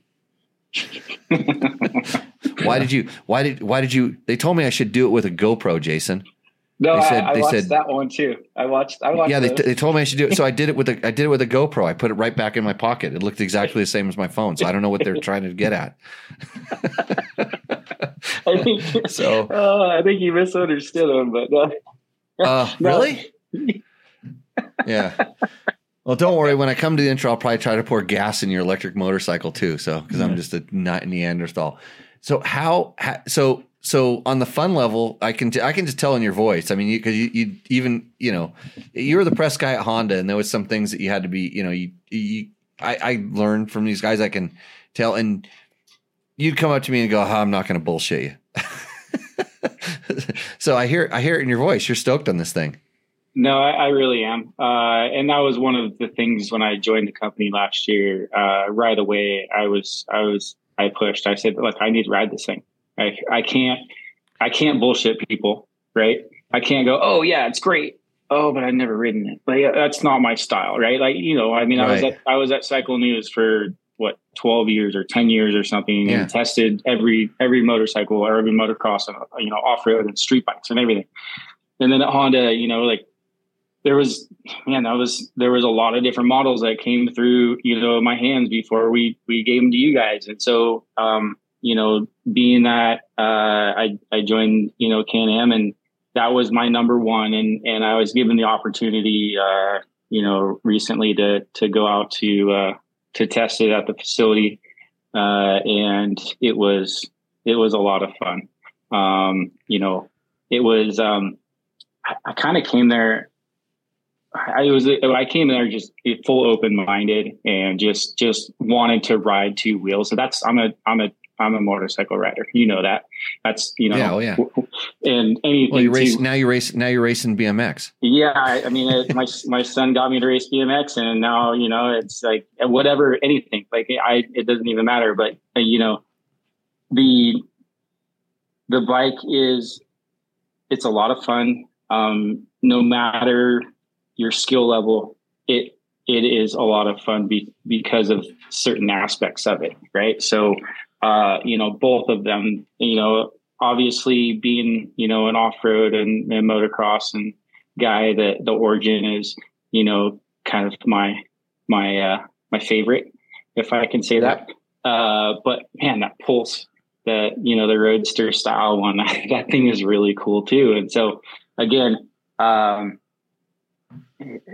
just want to say so much, but it's one of those things where I came away, really impressed. And, I I got back home and put together an email for the team, and just, it was very much like a product bike review that I would do for the magazine, right? Like I was back in that, but I was like, yeah. And so, but yeah, we had a lot of fun, and like I said, the team is working hard at making it the best that it could be.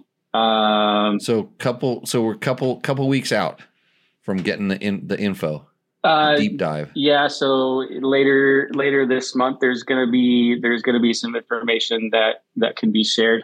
So, I'll be in touch on that. Cool. As far as, the general, like the full unveil, I will, again, it's like I'll have some more information here, and then we can, go from there. But, in those videos that we sent, so you might see a little appearance in some of the videos that I sent over to you. So we will, I'll try to pop those up on our social media channels, and then you can check that stuff out. So what do you think of the Stark Varg? Have you seen one?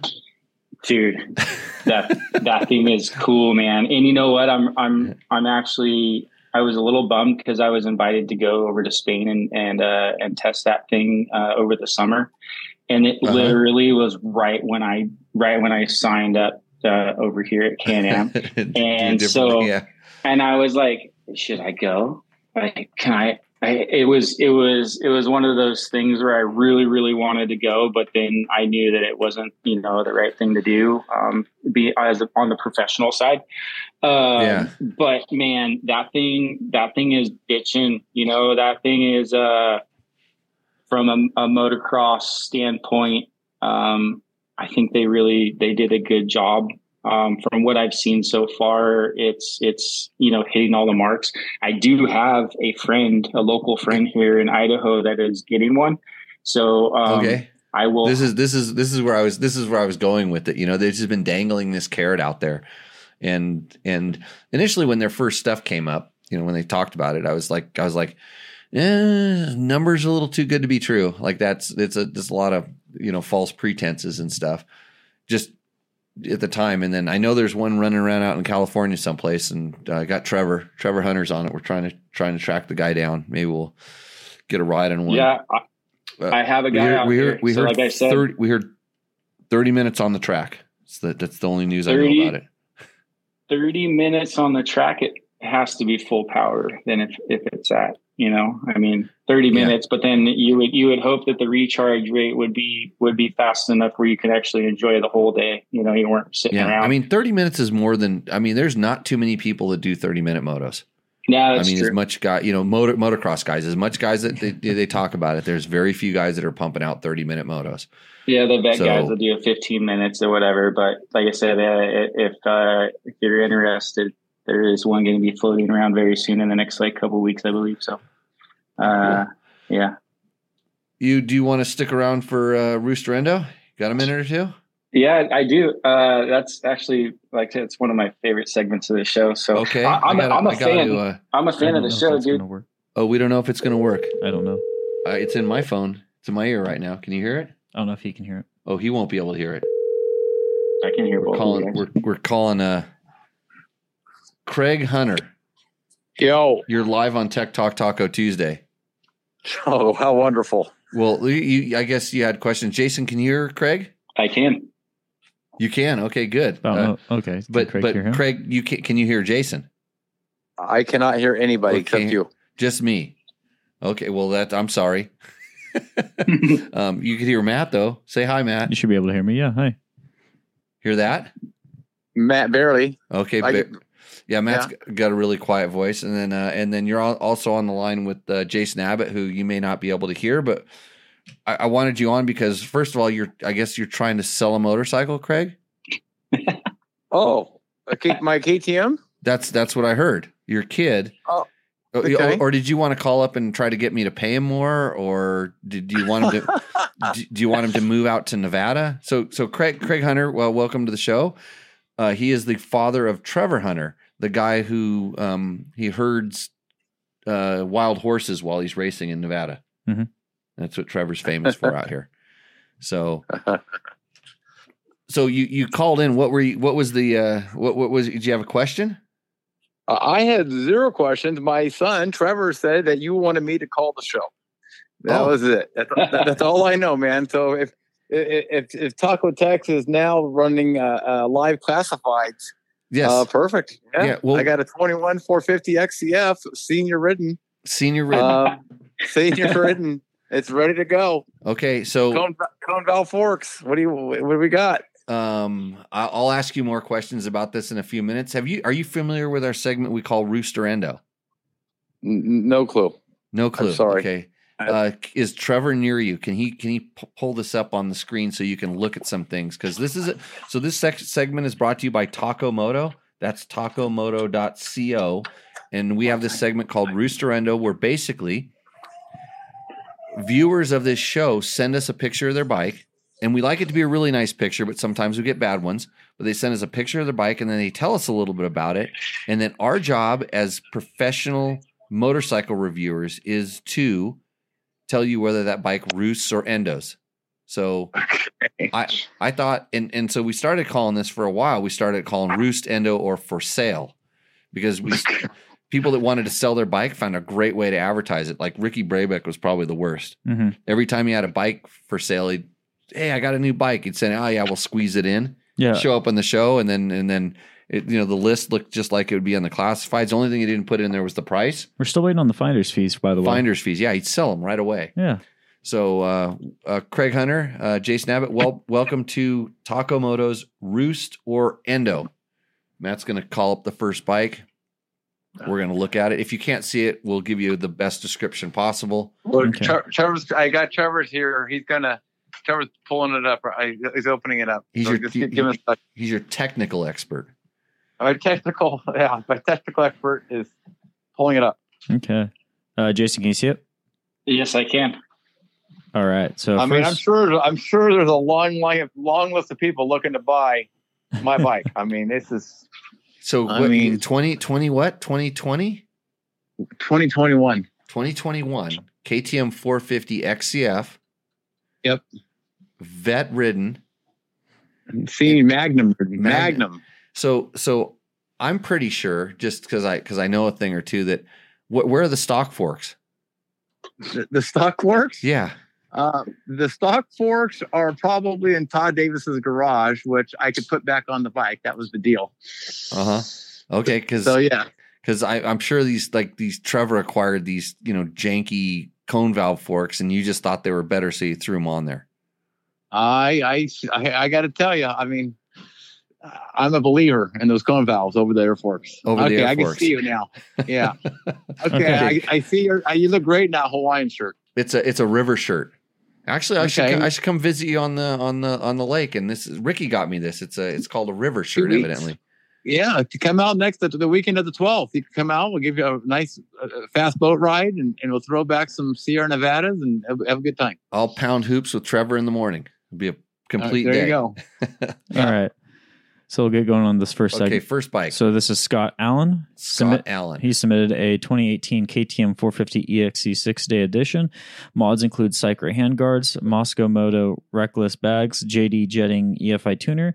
Picture taken last year while riding on the Washington backcountry discovery route north of Concurrently, Washington.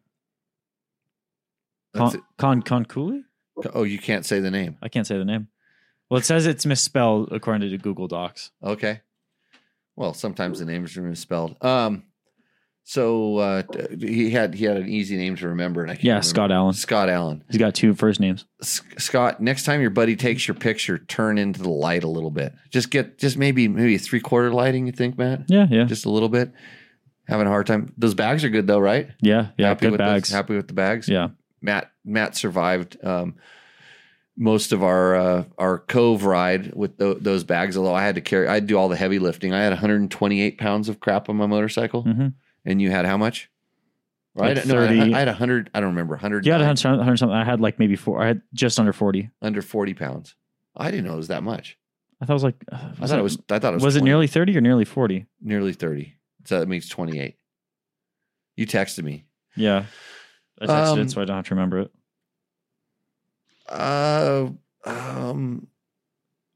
I'm struggling with this one. I want a better photo. I'm liking that he didn't put a big beluga pipe on it. He didn't have a pipe, right? Didn't say pipe? Nope. He has a stock gas tank too. How do you do a BDR with a stock gas tank unless one of his recluse or his Oh, yes, well, yeah. what? Okay, talk to the show, Craig. Tell us what you think. Oh, what do I think? Yeah. Oh, this is so far out of my realm. I mean, if I'm not on a GP track, I mean, to me, it looks like a lot of extra weight. And I don't like taking long rides, but it doesn't look abused to me. I mean, it looks good. You just went on. I like it. You just went a 12-day vacation. Evidently taking your son fishing all the time. You know how much better fishing spots you could have got to if you had this bike? Because you could easily strap a fishing pole to the side of this thing. Yeah, you know, I seriously have to admit, I would, you know, as I get older, I think maybe I should race less and maybe start doing some of these longer excursions. I don't know. Yeah, eventually you'll catch up with me. Right? Maybe you need to invite me on one of your death marches across the desert or something. No, I'm getting old. Actually, only go riding. Only go riding with me when my wife goes. Okay, Jason, what's your take on it? You like this? I know this. Oh, we lose him? Did you lose him? I'm asking him to unmute here. You muted him? No, I think he might mute himself. There you go. Himself? Yeah, probably had kids yelling at him. Oh, good. No, I'm going to change the security settings so you can mute. Sorry. Yeah, I had to get another beer, so. To make Rooster Endo go down easier. Hey, by the way, I'm drinking tonight. I'm not actually drinking tequila. We'll go and drop the picture down real quick. Yep. Yeah. So you can go to the close up there. So today, Addictivo. So this is actually a whiskey, made by a Mexican tequila company. And it's tequila. It's whiskey that's aged in barrels that held tequila before, and before that they held whiskey. So it's really good, super smooth, super tasty. Okay, back to our bike. Yep. Back to our bike. To our bike. Jason. You know what? This guy's doing it, man. Like he's living his best life right there. Yeah. I applaud him for getting out there. The stock take is definitely a head scratcher with that large of bag on the back. You know, that's like an adventure style bag.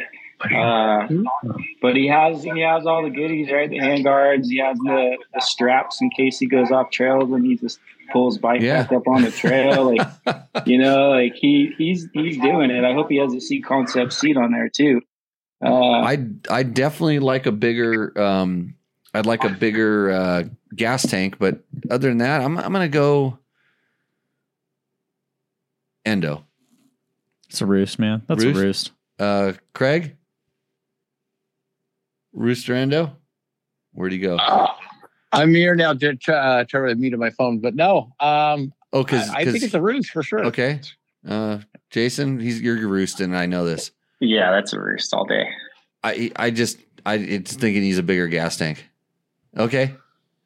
There we go. Next bike up. Okay. Well, gotta rearrange some stuff here. Okay. So this is a resubmission, actually. This person had previously submitted this bike, but we made fun of the photo. So here he resubmitted with a different photo. So this one's from, don't have the name, I just have the email, which is guntrip at something.com. I forgot. 2017 Husqvarna FE250 submitted by Graham Guntrip. Second submission of the same bike. Jimmy hammered me on the first one. Takamoto Titty Tail, fork mounted signal lights, Moto Z tires. So that's a bitchin' photo because I want to ride there. Mm-hmm. Yeah, that's a good photo. He got the lighting a lot better in our first submission. You know, it's a little neutral. His submission before it was just like straight on from the back, so we only saw like the rear tire and the rear fender. Imagine if he walked around the back of this bike and just shot a picture of the bike, but he was standing like right on top of it, so all you saw was like mud and dirt. So good job on that. Nice stock bike. I'm liking that. Pays a viewer of the show definitely. Mm-hmm. If you put titty tail in Titty it, tail, you're a real one. Yeah, that's the Takomoto titty tail. Takomoto.co helping us out with this $100 gift certificate up for grabs. Roost for following instructions. Major Roost, because I remember his first submission, the riding area looked amazing. Yeah. Oh, the riding area did? Yeah. Even from behind? Mm-hmm. Oh, I don't remember this. You actually saw more of the trail than the savers on there. So is this Roosterendo, Craig? Is there seal savers on those forks? I don't think so. Oh, there might be. It looks like there is. I'll zoom in, but Mac can zoom in. I'll zoom in, but the fork guard, it just looks like the fork guards, honestly. It's just the way the angle and the way that right there is just the fork seal, isn't it? Yeah, I guess it is. Okay. There's something up there, but yeah. Jason? Man, I'm pumped on this. It's the guy's doing a good job. I just wish I would be able to see more of the mountain. Like he's blocking the mountain with his bike. I want to see the outdoors. Let me see if I can find his original post, his original submission. Really quick. You know what's funny though? It's like I feel like I've been there. It feels like this one place on the tour of Idaho that it's just, I remember it was this one place we spent a lot of time up there shooting part of the video. Oh, I remembered it wrong. It was backwards. It was the front we could only see. Front of the bike. Okay. So here's his original submission. Where haven't you been, Jimmy? That's the question. Where haven't you been? Yeah, I remember all we talked about was the riding. We wanted to go do hill climbs over. We want to go to Erzberg over there on the side of the hill. He told us where it was, I think, when we did it, but he doesn't have to say it. It's his own private Idaho. I'm going with Roost. So next. Oh wait, Jason? Jason roosted it. Yeah, it's a roost. That his second picture was a lot better. That first one that's crazy. It literally from it makes both of them make you want to go to ride. I mean, he I guess he deserves a resubmit. We allow this every once in a while. We break our own rules. They're just guidelines anyways. All right, so this next submission is going to be from one Christopher Weekly. Tech guy wants to know, what is the freaking email address? Matt at jimmylewisoffroad.com. Matt at jimmylewisoffroad.com. You put it in there, you're going to get so spammed. Nothing new. Anyway, so this next one is Christopher Weasley, not Weekly, Weasley. 2021 Beta 300RR, FMF Power Core Silencer, Super Sprock Sprockets, Dunlop AT81 EX rear, IRC VX30 front, TM Design skid plate, Polysport clutch and ignition cover, a Cherubies VSL headlight, fork shoes, and a front rotor guard.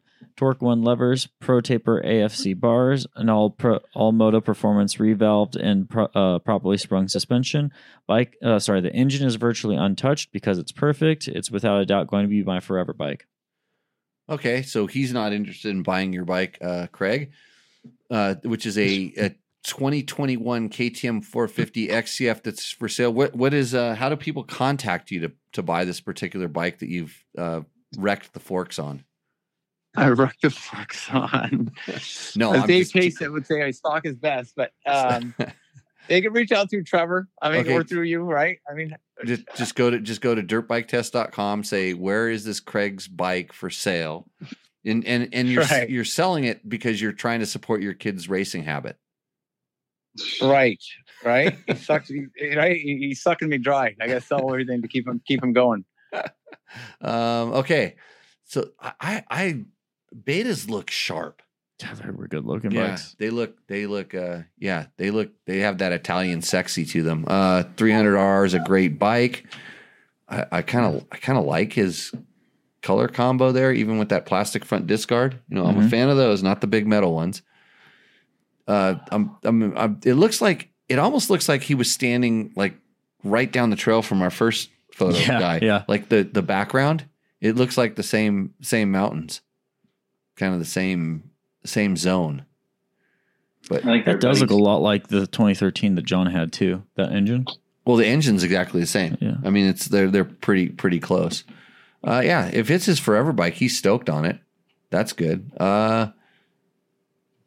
Nice picture. He almost clipped off his tail there, but Matt zooms him in sometimes and can't really judge a whole lot. There's not a super hot swimsuit model right behind the bike on the side of the bike or anything like that. No. That's why it's not called Roost or Endo or strippers, because everything is better with strippers.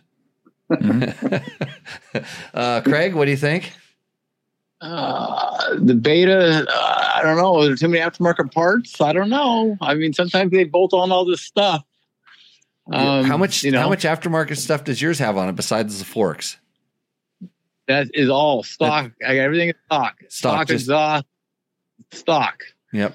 So I do have a seat. I have a seat concepts. I have the what do you have, the Enduro seat, Trevor? Is that what it is? Oh, with the Comfort, the Comfort XL seat on my bike. What?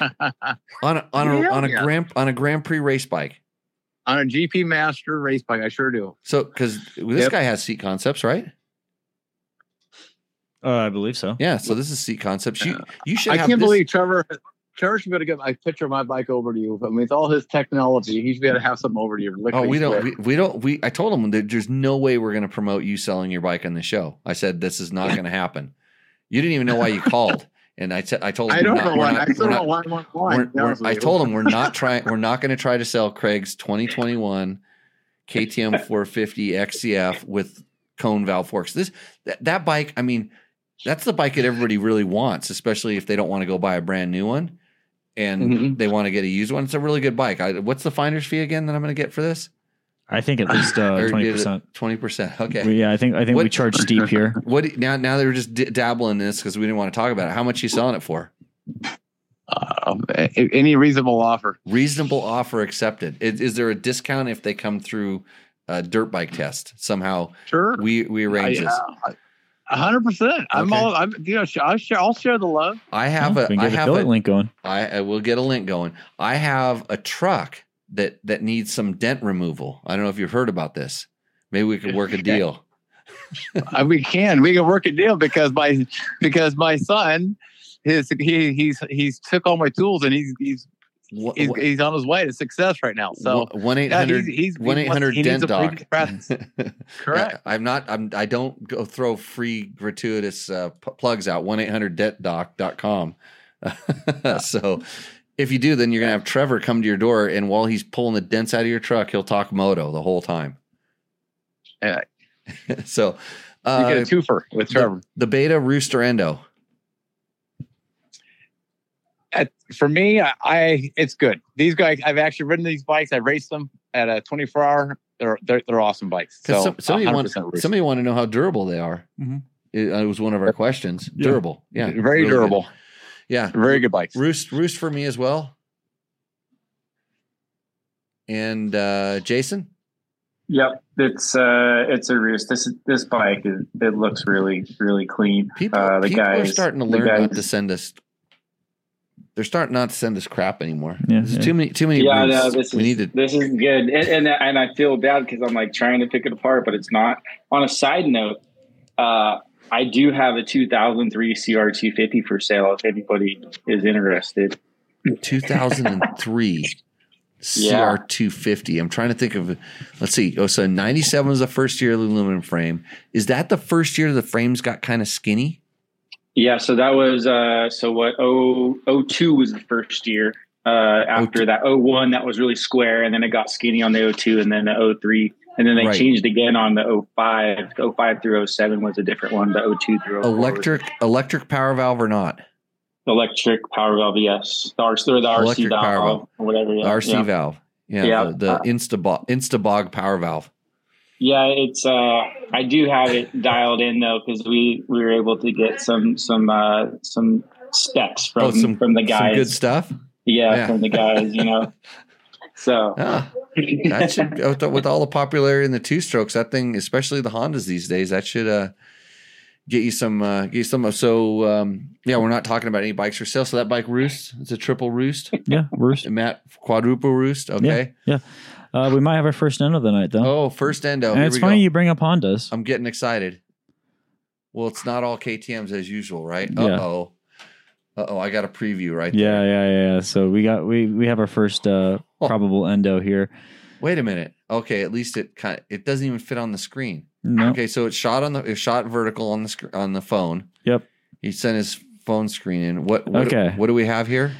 From Connor Steele, 2006 CRF 250X. The only mods are a Tuck gummy rear with moose, White Bros muffler with $40 which was $40 on Craigslist, a Cherby skid plate, springs for rider weight, airbox opened up, carb was rejetted, emissions blocked off. I typically ride a 450, but I'm convinced this is the best trail bike out there. Just wish it was fuel injected. So he said the only mods are, and then he made a list that's a mile long. No, like 6 mods, yeah. Well, it seemed like you were listing off mods for a long time. I actually have to. Gummy tire. It said only mods, and then I was expecting one, and when you just kept rattling on, I started adjusting knobs on the soundboard because it was more interesting. To be fair, he says mods plural. Oh, okay, so 2. I should have waited for 2. At least because you started saying tire, and I saw that, and then I saw the muffler. Mm-hmm. And was that the second thing? No. Yeah. A White Bros muffler, which was only $40 on Craigslist. It's a used one because I was saying if it's $40, it was an Amazon full knockoff, like the Pro Circuit muffler I got from my my CRF 230. Mark says this is an endo because you have so many great bikes. Horrible picture. Horrible picture. Yeah, you took at least 30 seconds to do the picture. Like his shadows on the picture, you can see another bike there. That's the bike shadow. No, his shadow can't be in that picture, Matt, because of the way the shadow's going. Yeah. Aren't you like a rocket scientist or something? No, I'm not a rocket scientist. Okay. No, you put me away from whiteboard. I'm not very smart. Oh, you need a whiteboard to figure things out. Yeah. Yeah, I'm going. Connor's in the chat right now. Last minute trail pick. Okay. Endo. Yeah. I think so that is a good bike. And his mods. Yeah, he's done the things to it that make it a really good bike. Because on the 250s, on the 450s, you can get away with running a stock muffler on those, but on the 250s, you need to do something to them. And if you have the quiet insert on the White Brothers pipe, those pipes used to make power, and they're also long, so they actually weren't that bad. Yeah, endo because of the photo. I think the bike roosts the photo endos, and that's where I'm at. Endo for me. What about you guys? Craig?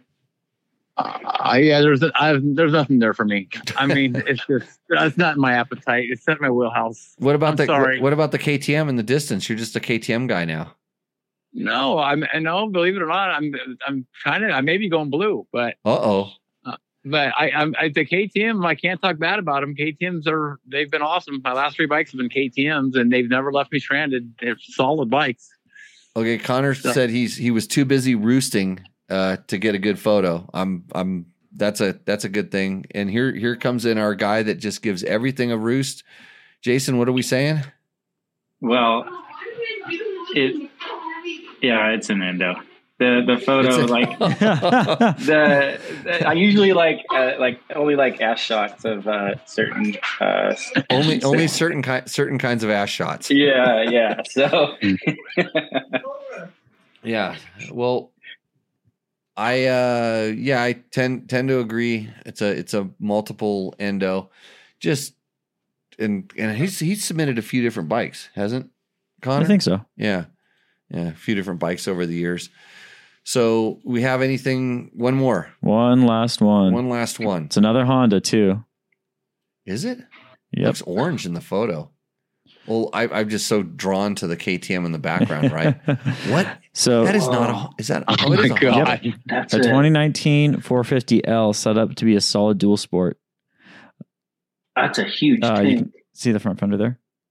But anyway, the droopy front fender. Yeah, the highlights are it's a 20 liter Nomad tank with radiator guards, stealthy flywheel weight from Takamoto, resistor mod on coolant temperature sensor to fix Honda's jerky throttle, disables 100% fuel cut and thermostatic switch in the coolant hose for the fan, steg pegs, Fastway Evo 4 pegs within the low position, Zeta 30mm internal lowering kit front and rear. Added SKF dual friction seals while I was in there. Canon Racecraft spring. AXP Moose skid plate. Tubeless front and rear. Double take mirrors. Tail titty with a flipped brake lights lens to keep the mud off of it. Heated grips for early/late season riding. Homemade stuff was a wide, comfortable seat. Had light lift to clear the fender bag and raise the windscreen. Cut down a windscreen from a Cowie Z900 and also made a custom dash with tack, USB charger, and bypass switches for the resistors. And then he sent me a little bonus stuff about the bike in the background too. Which But is it's an XR650. Yeah, I'm pretty sure it was. I have to pull up his email again, but I'm really sure it was. I can see it's got the big Acerbis tank. So XR650 in the background. yeah. So that guy loves his motorcycle. Mm-hmm. And I can tell he's a Honda guy to go to those lengths, and he's I mean to go to do the resistor stuff and to do all that thing, he's working on some things. Mm-hmm. I mean he's like tuning it to his needs. From that standpoint, it roost on the 450L lose for the tubeless and stuff for a failure. I kind of feel the same way about tubeless for dual sport use. I mean, there's some reasons it can be an advantage, and other reasons it's maybe there's one extra thing to fail inside there. But you can say that about Moose, and you can say that about tubes and everything. So, and he made his own seat. Yep. So my question would be, would it have been less expensive to get a seat concept seat? And is it as good? That would be my question, because the seat concept seats are really, really good. Especially the ones that have the extra padding and stuff. So I kind of like the effort that he went to this thing. He did a little bit of everything to it. Not my cup of tea, but he's kind of crossed off all the different things. Jason, I'm gonna let you go ahead and go. Former Honda guy. Yeah, this guy went all out. This is more of a light adventure bike, what he's doing to it. I mean, it's well over 300 pounds with that tank and everything that he's putting on it, right? Because those things are high 280 stock. Right. I definitely appreciate the amount of effort that he put into it and the things that he did, because everything that he did was, along the right lines. But he definitely loves his bike. He's and it's funny. One of my buddies told me the other day, I said this on a ride years ago, that any day that you're riding next to like a river, or you're riding up to a lake or whatever, is a good day. So I'm going to roost on this one because this guy is out there and he's doing it. And I truly appreciate his enthusiasm with everything. Yeah. Yeah. That's what I said. I mean, it was, like I said, it's not exactly it. You know what, Matt, this guy could be a Cove rider. Oh yeah. Except a Cove's not a Honda. It's not a Honda. Not a Honda. So yeah. Okay. Even though this is the bike you compared it to. Yeah. That is. Yeah. It's exactly, and especially with the tank, it's not a Safari tank. What was the tank called? It was a Nomad tank. A Nomad. Well, maybe it is a Safari Nomad. So is that what it's, anyways. Dude, that's like a 5 or 7 gallon tank. Like that thing's obnoxious. Oh yeah. It's a big one. It's like, it's like the Acerbis ones I run in my KTMs, big radiator, but does protect the radiators. Craig, not in your wheelhouse, but you went fishing last week. Well, I will tell you though, my opinion is this guy gets an A+ for effort for personalization. The fairing, the number plate fairing, may be a little bit much, but once again, a lot of effort. The seat, what kind of foam did he use? Is it a MyPillow foam? What's going on underneath there? So, it's really not in my wheelhouse, but he gets huge effort for. A lot of mods there. Yeah, I would take that fender bag off the front and get it someplace else, but maybe he needs all that extra storage. And then, if he compresses the suspension, he's going to get a very interesting noise when that front tire rubs on the fender. Yeah, I'm kind of, like, I'm gonna have to go Roost. I think everybody's kind of in. Oh, it's a Roost. It's a Roost That's for a you Roost. too. Yep. So, okay, now it comes to the part of the show and where we have to decide how we're going to dish out Taco Mike's $100 taco bill. For me, it's down to two different bikes. I have a clear winner. You have a clear winner. Do you have a clear winner, Craig? Well, the bike he already wants is you haven't put up on the screen yet. Oh, you think you're going to get $100 for a bike that you're trying to sell on this show? I'm going to hang up on you. Well, why not? I mean, come on, let's push the envelope. Did Trevor already send you Did Trevor send you an email? Who knows? I just emailed it to Matt. I just emailed the picture to Matt. It's sitting in his inbox. Oh yeah, we're not going to go there next week. If it's not sold, we'll put it up there, and then you've never seen a bike endo so hard. We'll probably put it in there upside down and add some. We'll Photoshop it a little bit. Tell everybody what's really been done to it. That's fine. Yeah. That's fine. Okay, Jason, where are we at for your favorite? So Craig, which besides your bike that you're trying to sell for an undisclosed amount of money, yet to be determined, which one is your favorite bike of our bikes here? The Beta. The Beta. Okay. Oh well. Yep. That was like no hesitation. Yeah. Because it was the most race bike. Got it. Yeah. Yeah. Vet racer Craig that I told him he could come out and take my class and I'd make him like 30 seconds a lap faster around a Grand Prix. Still hasn't taken me up on the offer. Huh. Yep. If it would work, I would do it. If it would work, I would do it. Yeah. Nobody believes me, Matt. Money back guarantee?